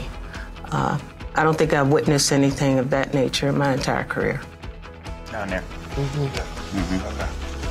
Good morning, everyone. I'm Don Lemon, live in Memphis, Tennessee, where in just moments we're going to speak with the parents of Tyre Nichols. You heard there the police chief of Memphis talking about what she saw on that videotape, what we're going to see a little bit later on this evening, 6 o'clock Central Time, 7 o'clock after 6 o'clock Central, after 7 o'clock Eastern Time, when that video is released.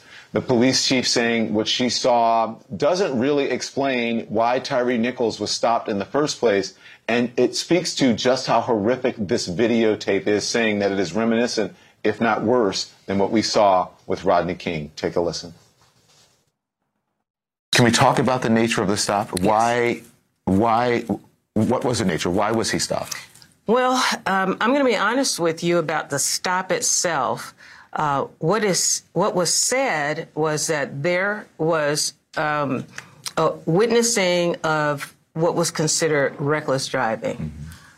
We've looked at cameras, we've looked at body-worn cameras, and even if something occurred prior to this stop, we've been unable to substantiate that at this time.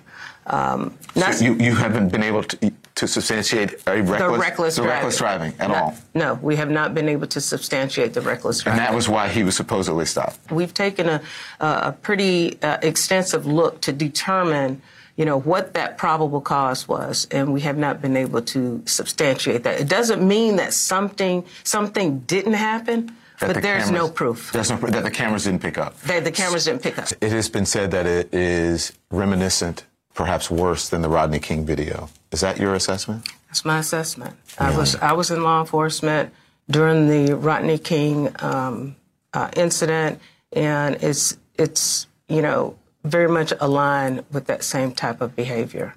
That it's worse? Sort of groupthink. I would say it's about the same, if not worse. If not worse. If not worse. So I am joined now by Ravon and Rodney Wells, the parents of Mr. Nichols here and of Tyre Nichols, and also Benjamin Crump, the family attorney. I thank you so much for joining us. I really appreciate you. I don't know how you're holding up and able to do this under these circumstances, but we're certainly grateful that you're here. Thank you. How are you doing? I'm doing as well as can be expected. It's very difficult right now. I'm still trying to understand all of this and trying to wrap my head around all of this. It's still like a nightmare right now. So, just be honest. Listen, just conducting this interview, I'm a mama's boy. I was also a skater, and I was a skateboarder growing up, and so I just can't imagine my mother dealing with this. When you walked in, you said, "Don, I'm not very good at this," and I said, "I got you." What do you mean you're not very? Who would be good at this? Exactly. Who would be good at this? I don't know, because this is very difficult. This is very difficult. Yeah. Yes. How are you doing, Dad? I'm hanging in there. I have to be strong for the family. So we have other siblings that we have to be strong for also. Did you hear the chief? Yes. What did you think? I respected what she said. She's doing an excellent job, I feel. She's moving things along, and I like what she's doing. She said that there is been no evidence that they have found so far to substantiate why the officers stopped Tyre Nichols. No evidence so far. What did you make of that? Don, I think it's telling because there's so much videotape America's about to see, over an hour long, video from a pole camera that catches a lot of the tragedy, all this body cam footage. If Tyree was driving reckless, we should see it. We're not saying that they're lying, but we should see it. And the fact that they can't show it to us further underscores why this was so unnecessary. So unnecessary. I have to say this. Because, like Ms. Wells said, how swiftly they moved in Memphis and how swiftly the district attorney brought charges against these 5 black police officers. This is now the blueprint for America. When you see officers committing crimes on video, then you can't tell us that you got to go 6 months, you got to go a year. No, when it was these black officers, we saw it move swiftly. And so think about all the ones we covered, Don.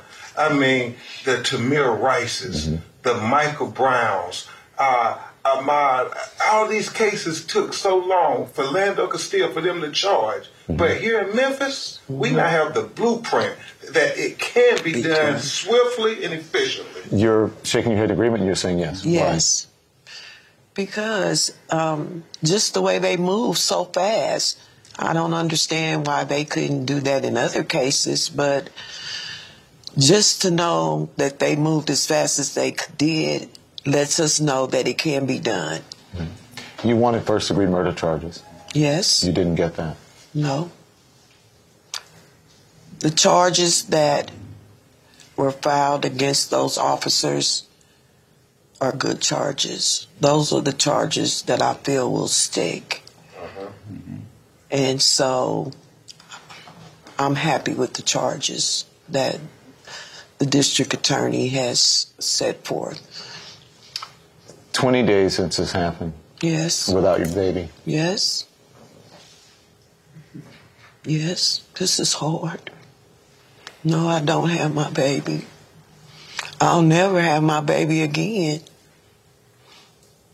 But I do know that he was a good person and that all the good in Tyree will come out. And so that's what keeps me going, because I just feel like my son was sent here on assignment from God, and his assignment was over. It's over. And he was sent back home. And God is not going to let any of his children's names go in vain. So when this is all over, it's going to be some good and some positive, because my son was a good and positive person.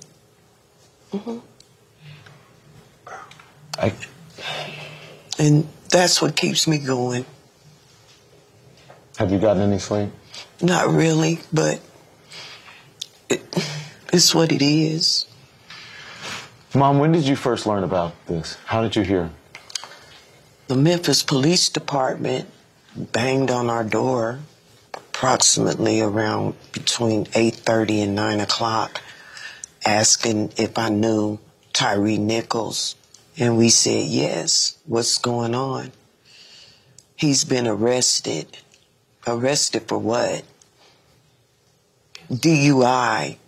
DUI? My son don't drink like that. What do you mean DUI? Well, we had to pepper spray him and tase him, so he's being attended to by the paramedics, and we'll send him to the hospital, and then after that, he'll go to booking. What? They then asked me, was he on any type of drugs or anything of that nature, because they were saying that it was so difficult to put the handcuffs on him, and he had this amount of energy, superhuman energy. And what they were describing was not my son, so I was very confused. I asked if I can go to the hospital. They told me no. They left. my husband and I, we got in our car and we went to go see if we could find Ty because he wasn't answering his phone or anything. When I asked them where my son was, they said nearby. Nearby? What is nearby? I got nothing from them. I think now that I'm actually putting things together, I believe they were trying to cover it up when they first came to my door. So around 4 o'clock in the morning, the doctors called from St. Francis and said, Mrs. Wells, do you know your son's in the hospital? And I said, yes. I was advised by the police officers. He said, why aren't you here? And I said, the police officers said that I couldn't come because he was under arrest. The doctor proceeded to tell me that my son had went into cardiac arrest and that his kidneys were failing. This doesn't sound consistent to somebody being tased or pepper sprayed. When my husband and I got to the hospital and I saw my son, he was already gone. They had beat him to a pulp. He had bruises all over him. His head was swollen like a watermelon. His neck was busting because of the swelling. They broke his neck. My son's nose looked like an S. They actually just beat the crap out of him. And so when I saw that, I knew my son was gone then. Even if he did live, he would have been a vegetable. So once I got to the hospital, all the police officers were basically whisked out because I heard that the TBI had taken over the investigation. And that was it. They spoke to us, asked a bunch of questions, but I knew something wasn't right. I just didn't understand why they stopped my son in the first place.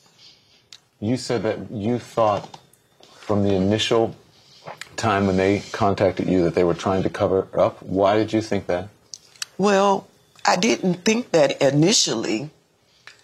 As I started getting information, and information was coming to me, because they made it seem like the stop and the start and the stop of the was at a certain location, when actually they were less than 80 feet from my home. You talked about what you saw. Now, I hate to bring this up, but I just have to be honest. You know Emmett Till? Yes. It's reminiscent of that. I haven't seen the video. I'm talking about what you saw when you went to the hospital. Oh, yes. Yes. Oh, yes. That was terrible. Dad, would you agree with that? Oh, most definitely. Because I'm the one who took the picture that's being circulated. And I took the picture because he was in such horrific condition. He shouldn't have been in that condition from pepper spray and tasing. He was never conscious. Nothing. No. You said you believe if he lived, he would have been a vegetable. Yes. Yeah. The last words on that video that America's going to hear, and Miss Wells, he calls out for you 3 times. Gut-wrenching screams for his mom.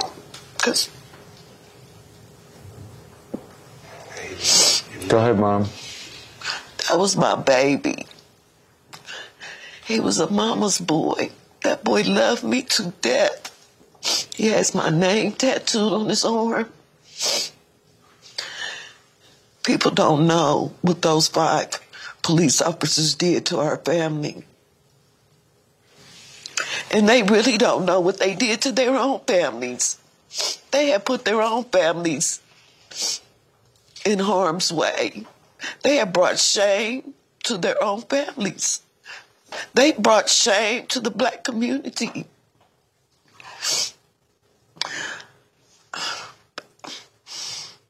I just feel sorry for them. I really do. I really feel sorry for them. Why do you say that? Because they didn't have to do this. And like I said, they brought a lot of shame to their own family. Once you see this video, and I know I didn't see it, but from what I hear, it's horrific. And the humanity of it all.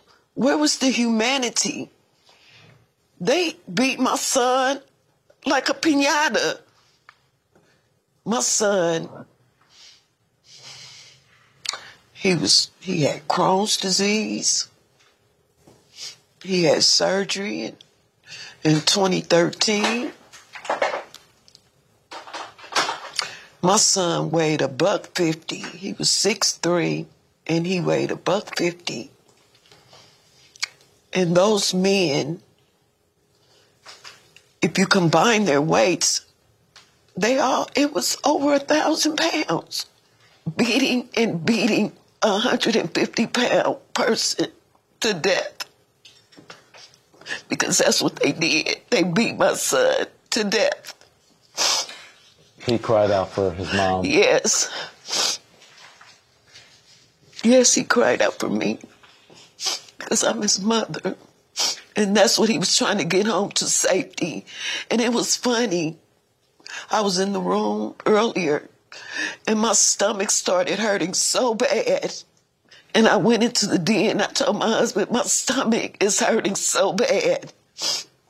And once I found out what happened, it was just the fact that I was feeling my son's pain. I was feeling my son's pain when they were beating him to death.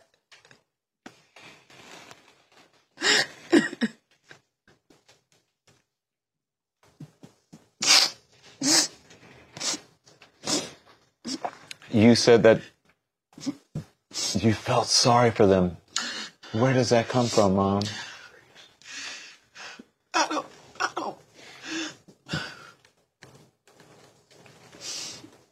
don't hate anybody. That's not in my nature. I just feel sorry for them because they did something horrendous. And I don't know. You said they brought shame on themselves, their family, and they brought shame on the black community. Can you speak to these? Are all black officers? No. People try to say black people, we only try to go after white officers. That's not true. We don't care what color the officer is. We want bad officers taken off the force. We know there's a lot of great officers. I know officers. But there are bad officers too. And those are the ones that we need to get rid of. Because all these kids that are dying and being killed at the hands of police officers, their parents pay taxes. They're paying their salaries. And then they have to be murdered by a person who's they're paying their salaries. That's not right. Why is it that black and brown kids always get beat up when they are encountered with the police? We just had an incident in Memphis right after my son with the white guy who spit on a police officer. They didn't beat him to death. Why? And I'm not saying they're supposed to, but why? They ran. They didn't get beat up. I don't care what color police officer, but by them being black, it hurt the black community. You think there's a bias built into the system regardless of what color the officer is? Yes. What would you say to these officers, Mom? I would say to these officers that you have to show some compassion to people.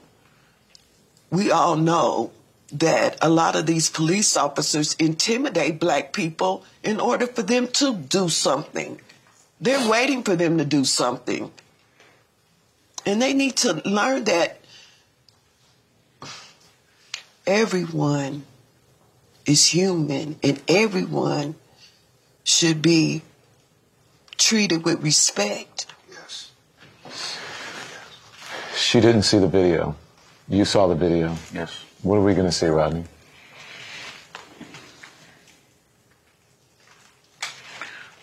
From the initial encounter. You can't even look that way when he talks about the video. No. I didn't want her to. I didn't want her to see the video or hear the video. It was our attorney's request that she could stay in there as long as she could. She heard one word and had to leave out the room. And that was when they initially was pulling him out the car. He said, "What did I do?" I knew that's what he said. He said, "What did I do? Why are y'all doing this to me? What did I do?" And they proceeded to snatch him out of the car and was trying to wrestle him to the ground. And he got scared. So he was athletic enough to get out of their situation and run. And he was trying to run home because he was 3 blocks from the house when they stopped him. So after the initial encounter, we didn't see everything because actually when the body cam started, they were already engaged. And then there was the second body cam, with the sky cam that videoed the encounter. And when I saw the police officer, you know, they have this little, like, stick, this metal thing that they pull out. Yeah, pull out like an antenna. Like an antenna, right. Exactly. Retractable. Yes, and I saw them pull that out and started beating my son with it. I saw officers hitting on him. I saw officers kicking him. One officer kicked him like he was kicking a football a couple of times. And, but the most telling thing about the video to me was the fact that it was maybe 10 officers on the scene. And nobody tried to stop it, or even after they beat him and they propped him up against a car, no one rendered aid to him whatsoever. They walked around smoking cigarettes like it was all calm and, like, you know, bragging about what happened. And for an hour of video. Yes. And you saw him just sitting there. He was sitting there, and then he slumped over. And an officer walked over to him and said, "Sit back up, mother MF," you know. And while he's handcuffed. So they popped him back up, and he slumped over again. And they popped him back up again. But no one was rendering aid. I saw some fire department people come out there, and they just walked around. Nobody showed him any aid, and they're supposed to be trained in first aid. By the time the paramedic truck pulled up, that's when we couldn't see anything because the paramedic truck blocked the camera. So I was told that the lady who was driving the paramedic truck never got out. Sad. So it was just, you know, to watch your son, as we state all the time, 150 pounds. How could he pose a threat to their lives to where they had to take his life? Unarmed. Unarmed. What's your message? My message is the same as my wife said. Hopefully from this situation that we have reform, that police get better training, that, you know, I've heard from people because of this, where this particular unit Scorpion unit has beat up other people. But because they didn't die, it's not publicized. It's like it's washed under the rug. You think more is going to come out then? I believe that more is going to come out. It's going to be a strong reaction down Lemon.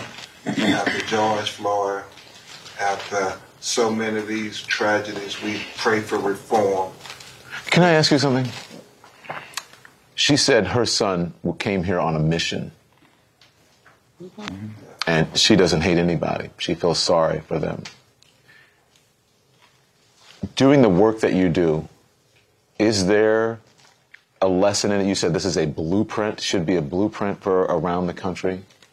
So what is the mission? What will accomplish the mission that she believes that her son was sent to this earth for and taken too quickly?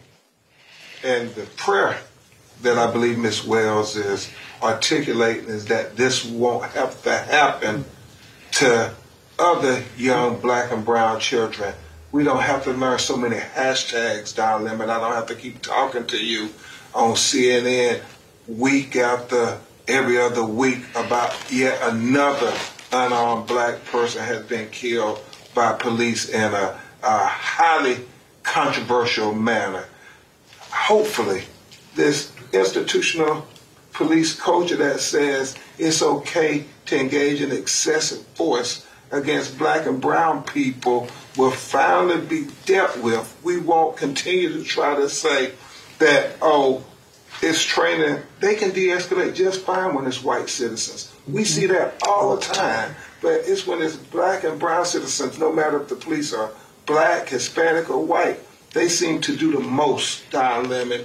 And so this is the blueprint from now. You know, Memphis Police Department terminated them immediately. The DA brought charges within 20 days. Now, when it's not black officers, we want to see the same type of justice. Mm-hmm. Mom? Yes. What you gonna miss about him the most? His beautiful smile. And just, my son had a beautiful soul. And he touched a lot of people. And I always joke, because he'll come in the house and he'll come in and say, "Hello, parents." I'll never hear that again. I'll never cook for my son again. I'll never get a hug from my son again. I won't get anything from my son again. Just because some officers decided they wanted to do harm to my son. And so, this is a very difficult thing. No mother should have to go through this. No mother. And I never thought in a million years that I would be sitting on your show speaking about my deceased son that was killed by the Memphis Police Department. You only get one mom. Yes. And I don't even know what to say. It's just so you know. I said I was a skater growing up. My mom is with me now, visiting from Louisiana. Sure, her boyfriend, she found her dead on Christmas Eve. And she was supposed to stay with me for 2 weeks, and now she's been with me for a month, and she's going to continue to stay with me. She's been cooking for me, so I relate to what's going on to you, especially the black family. Doesn't matter the race of the officer. No. No one deserves to be treated like that. No one. You can be co-opted, no matter what race, by a system that is biased. Yes. And I appreciate you saying that, because the world doesn't matter the race of the officer. People just want to be treated with dignity and fairness. And for a traffic stop, no one should have to die. Exactly. And I just want to say thank you to the district attorney, because he's working very hard on this. And he was just elected in, and he's doing an excellent job, as well as the chief of police. You know what's extraordinary? As painful as this is, you haven't heard this family espouse 1 ounce of hate. They continue to say, we just feel terrible that they did this to our child. Right. Thank you, Ben. Thank you, Abby. Thank you. I appreciate you. Thank you. We're back in a moment. More CNN This Morning to come after the break.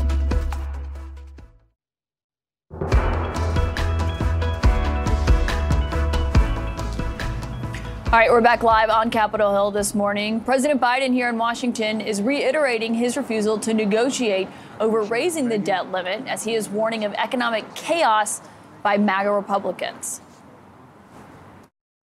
Here's the deal. You got to cut your they want to cut your Social Security and Medicare.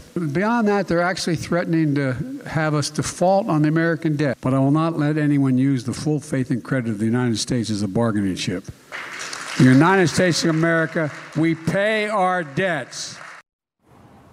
Senator Joe Manchin is urging the White House to begin talks with Republicans after he met privately with Speaker Kevin McCarthy to discuss raising the debt ceiling. Senator Manchin joins us now. You heard the president there. He says he believes that these MAGA Republicans are trying to destroy the economy over the debt ceiling. Is he right? Well, I don't want to think that. I don't think anybody wants to destroy our economy. But, you know, you've got to talk. You've got to converse with all people up here on all sides with different opinions. First of all, we have to recognize we have a $31.5 trillion debt that's not getting any smaller. And we're writing, I always said we're writing checks our children can't cash. So we have a responsibility to say this debt in the last 2 decades has grown over $20 to $25 trillion. It's unacceptable. It's just wrong. So we have to sooner or later. And this is a time it seems like the high theatrics can go on, but 2011 didn't work out well for anybody. And a lot of people were harmed, and we shouldn't go through that again. But there should be conversations going on and communication as how we're going to basically start addressing this debt. Well, you met privately with Speaker Kevin McCarthy. Mm-hmm. The president said there that Republicans want to cut Social Security and Medicare. Is that what he told you? Not at all, no. And I understand from the Democratic Party where they would be coming forward and saying that's the thing that gets people scared, okay? And in West Virginia, I have 60% of my elderly retired people that all they have is Social Security and Medicare. And I just told Kevin, I said, Kevin, you and I both know that's not going to happen. Take that off the table. That should be the holy grail. The people that are receiving their benefits now are going to continue to receive them, and we're going to do everything we can to solidify it. What we should be doing is in the long term, how do you solidify it so no one has to worry that it's paid into it and earned it? That's what we should be working. He said, fine, I agree with that. So he said Social Security and Medicare cuts are off the table. People that are receiving Social Security and Medicare should not be scared that they're going to be losing that or get cut. What can happen if we don't address the debt? There's automatic cuts would happen to both if they become deficient. And they're shown to run out of money or basically be drastically harmed financially here fairly soon, 5, 6, 7, 8 years from now. But did he commit to you that he would not touch those? Those two, yes. He did say that. He said no, he has no intention of doing that. He might have his other. He's just speaking on behalf of himself. He says, I have no intention of basically going after or cutting Social Security and Medicare as people are receiving it now. Did he say what is on the chopping block? What no, they're not. Here's the thing. I said, and Kevin and I had a good conversation. I said, Kevin, he says, what we should be looking at is do we have any areas? Let's look where the discretionary and non-discretionary funds have increased rapidly in the last few years. Are there things there that basically we could, or is there any way that someone could say, can you at least cut a penny out of every dollar that we spend? Or maybe 3 pennies out of every dollar or 5? I don't know. With any of this, there has to be some restraint. But you at least ought to converse about it. But just start accusing people, they're going to say, well, you're going to cut here, here, and here. And I'll guarantee you, if I'm trying to make you look as scary as I can on the other side, saying you better stick with me because they're going to do this and this to you, how would I know that unless I just speculate and try to pick the most popular things to say that's exactly what you want to do? I don't believe that, and you don't know until you sit down and start talking. And I truly believe, Caitlin, with all my heart, that if the president and Chuck Schumer and Kevin McCarthy, and they all sit down, and then you can find out what the true intent is. But right now, speculation isn't doing anything but just raising everyone's anxiety, if you will. You think it's time for President Biden to invite Kevin McCarthy to the White House? President Biden is great to talk to. You sit down, talk with him, and you can work things out. He's reasonable, okay? And I don't know why, for some reason, they're saying, well, we're not going to come on over and talk and have coffee, but we're not going to negotiate. Well, have a good conversation. Do we all think that the $31.5 trillion is out of control and more than what we should be carrying right now. We have the ability to correct this.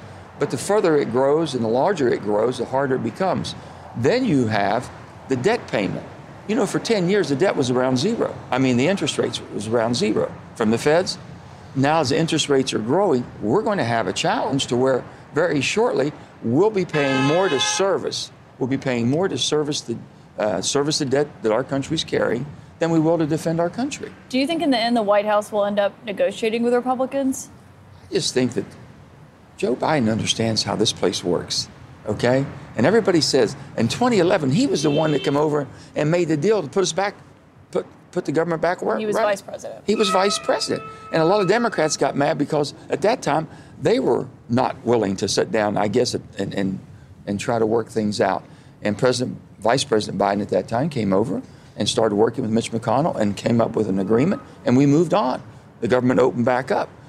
That damaged everybody, and the average consumers and the average constituents and the average Americans got hurt the most. On the classified documents, the president has said he has no regrets about how they've handled that since then. You've said that you do believe he should have a lot of regrets about how it's been handled. Sure, you should have regrets on that. You know, however it happened, I don't think anything was intentional. And I can't, now we're finding out whoever had access. The top, you know, there's a top 8 in this, in our government that get classified information a little differently than the rest of us. We usually go down in a skiff. And all the senators and congresspeople have to go into that skiff. And there is no way in the world that we're able to take that out of that skiff, which is a secured area. Now, president, vice president, and those have them delivered to them, whether it be at the White House or be at their office. I just, there has to be better checks and balances on this. But now we find that, you know, Vice President Pence, both of our presidents, former President Trump and now President, everybody should have regrets because it can get into the wrong hands. And classified documents are truly classified. Top secret is absolutely top secret, and it's something that could harm our defense of our country and basically the people who were able to get the information that we need to make sure that we're defending our country properly. The president has said he takes classified documents seriously, but does it seem that way to you? It seems that basically we have no checks and balances when it comes to that level, okay, and how that would have happened. I know he takes it seriously when he reads them. He gets briefed every morning, and basically he's been involved for so many years that he has been at the skiff as much as we have been at the skiff, seeing what goes on. And they always say, are you clean when you go in? Take all your electronics off. When you're coming out, they're saying, are you clean? You have anything on you? So you're basically saying it's a different standard that applies to you and some other senators than it applies to those on the Intelligence Committee or maybe the president and the vice president? There's 8. You have the Intelligence Committee, and you have basically the Speaker, and you have the majority and minority leaders. So you have the 8 and the President and Vice President. And they're exposed a little differently, yes. Are you worried that this casts a cloud over the expected 2024 announcement from President Biden? Well, every day something new comes out and somebody else they're finding him. I think what they ought to do is find out how this happened. How would it ever happen? Who boxed up the materials? Who would ever have the materials basically in the same as my papers and when I clear my office out, papers I have and certain papers in certain areas, but who would ever have secured classified documents in the same area as your general correspondence would be? That doesn't make sense to me at all. So it does cast a cloud over it, you think? It casts a cloud over the whole process. Saying that one person's more guilty than the other, I think the smart thing that was done here is Merrick Garland has special counsel. Let the special counsel do their job, and I think they will do a very good job, very thorough job, but hopefully give us a remedy of how we can prevent this from ever happening again. You tried to pass a measure yesterday blocking some electric vehicles from getting a $7,500 tax credit if they don't meet the new requirements that are part of the IRA that was passed last fall. Senator Debbie Stabenow blocked that measure, thwarted that measure. What are you going to do next to try to prevent that from happening?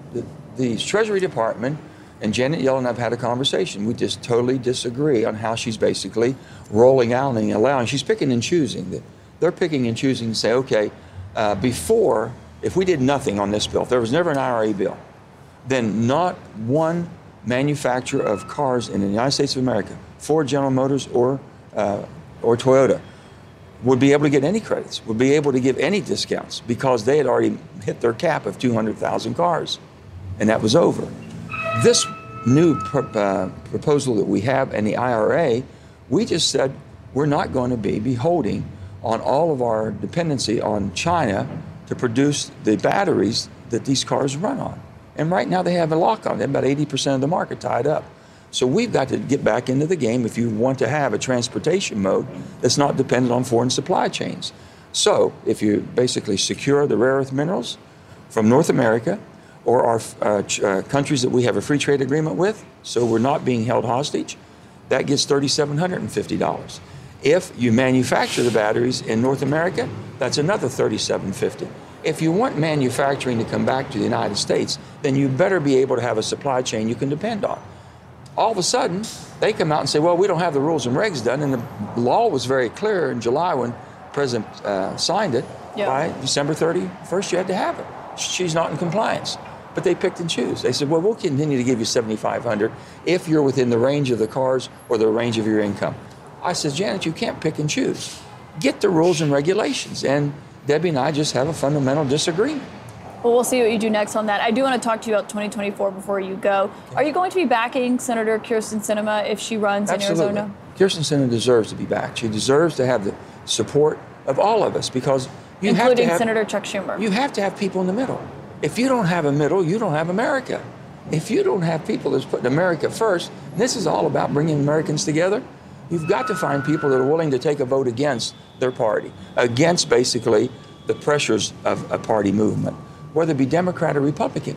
And we find very few people that are willing to say, listen, this doesn't make sense. I'm going to go home and I'm going to vote for this and go home and explain it. Have you made a decision about running in 2024? I haven't. I've got plenty of time. And if you run, will there be a D next to your name? I haven't made any decision on anything because I'm not in a hurry to do that. Some people say a presidential run could be in your I want to make sure that basically whatever I do, I'm able to help bring this country together. It's Americans together, and that's what we should be doing.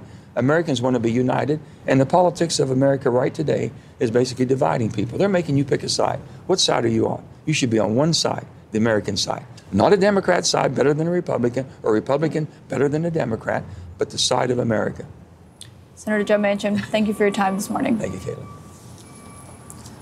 You heard Senator Joe Manchin there weighing in. Also, of course, back in Memphis, we are covering what's happening there on the ground. We are waiting for the release of the video. We are expecting it later today, showing 5 Memphis officers the beating of Tyre Nichols, as you heard John speaking with his family.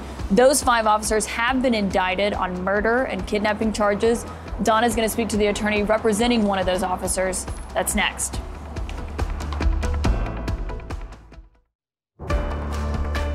I'm Don Lemon, live in Memphis. As the country braces for the release of this tape showing exactly what led to the death of Tyre Nichols, 5 police officers have been indicted on murder and kidnapping charges. Now, Nichols was pulled over for what the officers say was reckless driving. Just last hour, the Memphis police chief told me that she has not seen any evidence to substantiate that claim. We've looked at cameras, we've looked at body-worn cameras, and even if something occurred prior to this stop, we've been unable to substantiate that at this time. So you haven't been able to substantiate the reckless driving at all? No, we have not been able to substantiate the reckless driving. And that was why he was supposedly stopped? We've taken a pretty extensive look to determine what that probable cause was, and we have not been able to substantiate that. It doesn't mean that something didn't happen, but there's no proof. And CNN has learned that of the 5 officers who were indicted, only 1 remains in jail. The other 4 were released on bond. Desmond Mills Jr. is one of those 4 officers, posting his $250,000 bond last night, and he is back home now with his family. So speaking of that officer, I'm joined now by the attorney for Desmond Mills Jr., Blake Ballin. Blake, thank you so much for joining us. I really appreciate it. The police chief in an interview just a short while ago said that there is no evidence to substantiate the claim of reckless driving. They haven't found any evidence in video or otherwise. Right. What's your reaction to that? Proof's in the pudding. I need to see it. I haven't seen anything. I haven't seen the video that we're all waiting to see. Haven't seen anything about the stop. From a defense standpoint, this is the beginning stages of things, and we are looking forward to seeing what evidence they have. The officers had a duty of care. It was said by the police chief that they did not follow the Memphis Police Department's guidelines for duty of care. They did not render care Obviously, there is also the kidnapping charge as well. How do you respond to that? Oh, well, specifically focus on that kidnapping charge. And of course, having not seen this video, it's difficult for me to talk about the facts. But to say that, an officer who crosses a line or does something illegal in detaining somebody has committed an aggravated kidnapping is a dangerous precedent to set. Why do you say that? Well, every time a Fourth Amendment violation occurs, every time somebody claims they have been wrongfully arrested by a police officer, whether an egregious violation or a slight one, are officers now looking at being charged with an A felony and looking at up to 25 years in jail? It's going to make it difficult for officers to do their jobs. There is the attempted murder charge, or the murder charge, I should say, second-degree murder charge. You believe that that is an overcharge and difficult to prove? Why? So that requires that they prove that Mr. Mills acted with a reasonable degree of certainty with regard to his actions, that his actions were certain to cause death. And that's just simply not the case. When this video comes out, I expect that Mr. Mills will not be delivering blows that cause death. Why do you believe that? Because I've sat down with Mr. Mills, I've looked him in the eye, I know the kind of person he is. I've talked with other people who've seen the video, and I just don't believe that Mr. Mills is capable of committing that act. What did he tell you about the confrontation? I cannot tell you what my client has told me. Can you give us an indication of, you're saying that you don't believe that he delivered blows, so obviously in your conversations, he told you, I did not deliver blows. He's not the only person I've talked to, Don. Okay. You've talked to others? I've talked to others, and the levels of culpability amongst these 5 officers are different. And I expect that you're going to see in this video that my client, Desmond Mills, is not, in fact, guilty of the crimes he's been charged with. Then why wouldn't he render aid if there were other people who were culpable? And go on, sorry. I mean, there are circumstances we don't know about yet, whether Mr. Mills was injured, whether there's pepper spray flying in the air, what he was doing while others were acting in an unlawful way. Until I see that video, I can't say. Speaking to the father of Tyre Nichols, he said there's videotape. The tape shows that Tyre was propped up against a wall, handcuffed, that he slumped over. The officers lift him back up and says, some expletives about sit up or get up. If he's sitting there, why officers couldn't just try to get him to a hospital to get aid to him, to the paramedics? I haven't seen any of this. When I do, I can comment on it. For now, I cannot answer that without having seen this video. The reason that you believe that there's different levels of culpability is because of the amount of bail? Is that why you believe? That's part of it. Part of it is just my discussions with my client, with the district attorney, with the U.S. attorney. I mean, I've been in constant contact with the prosecutors here. So while I haven't seen the video, I know a little bit about what's going on here. And I expect there's going to be different levels of action here. And so I caution everyone to look at this with an open mind and to treat each of these officers as individuals. As you know, under these circumstances, when you have someone who's died and then you have everyone involved, most people involved saying, listen, the videotape is damning, it's going to be hard to get some level of sympathy or empathy for your client. You have been saying that you've spoken to his family members and about the history and who Officer Mills is or as a person and was as an officer. Let me say this first, that my heart goes out to the Nichols family. As a defense lawyer, this is an interesting case for me. I have dedicated my professional life to fighting against injustice in this system, to fighting against a system where there is systemic racism for centuries. And to now find myself representing somebody who's a part of that system is an interesting position to be in. But I want to remind everybody that just because Mr. Mills was a part of that system doesn't mean that he can't also be a victim of it. And so it's my job to protect him and to protect his rights. And I'm doing that not only because I believe in the system, but because I believe in Mr. Mills. I have talked to his family. I've talked to his father. I've looked him in the eye, and I've learned the kind of person Desmond Mills is. He is a good man. There are plenty of bad officers out there. There are plenty of good ones. The vast majority are good, and I believe Desmond Mills is a good person. Why do you say he's a victim of the system? I'm saying he could be a victim of the system, that just because he is a officer, a former officer, because he is part of the system that I, as a defense lawyer, spend my career fighting against, doesn't mean that now that he's on the other side, that he couldn't also become a victim of that. And so that's why I and all the other lawyers here are going to vigorously defend our clients. Is he remorseful?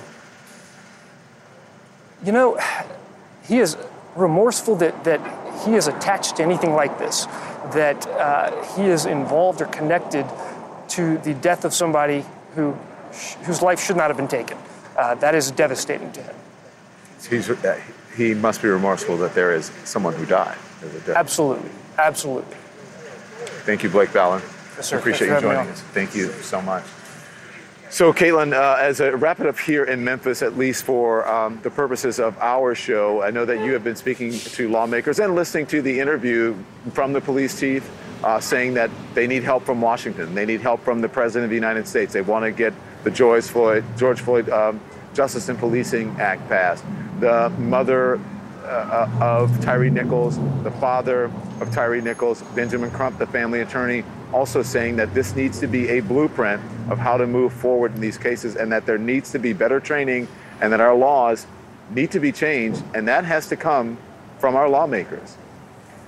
Yeah, Don, I was sitting here with Senator Manchin while you were interviewing his family and his parents and the attorney there, and it was hard to listen to, listening to his mom talk about what she's going to miss about him, and the fact that what she told she'll never be able to cook dinner for him again. She'll never be able to hug him. She's going to miss his smile. And we were talking just about the pain that family is feeling, and what the potential reaction is going to be to this video. Senator Manchin was talking about training for officers and what that needs to look like.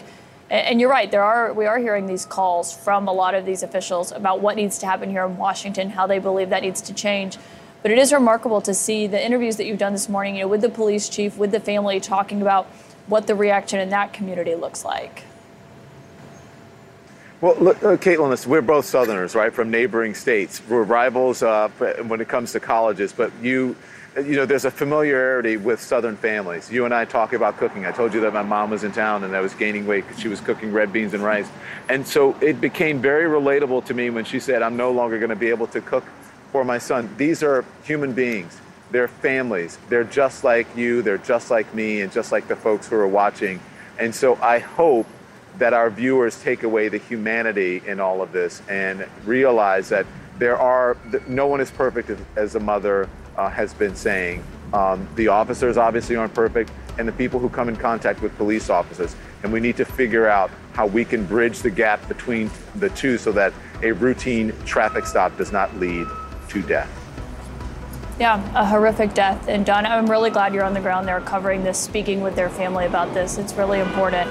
And I'm Caitlin Collins, live here in Washington. Don is in Memphis. CNN's special coverage of this is going to continue right now. That's it for this episode of CNN This Morning. You can check out our lineup of podcasts and showcasts at cnn.com/audio or in your favorite podcast app. Thanks for listening.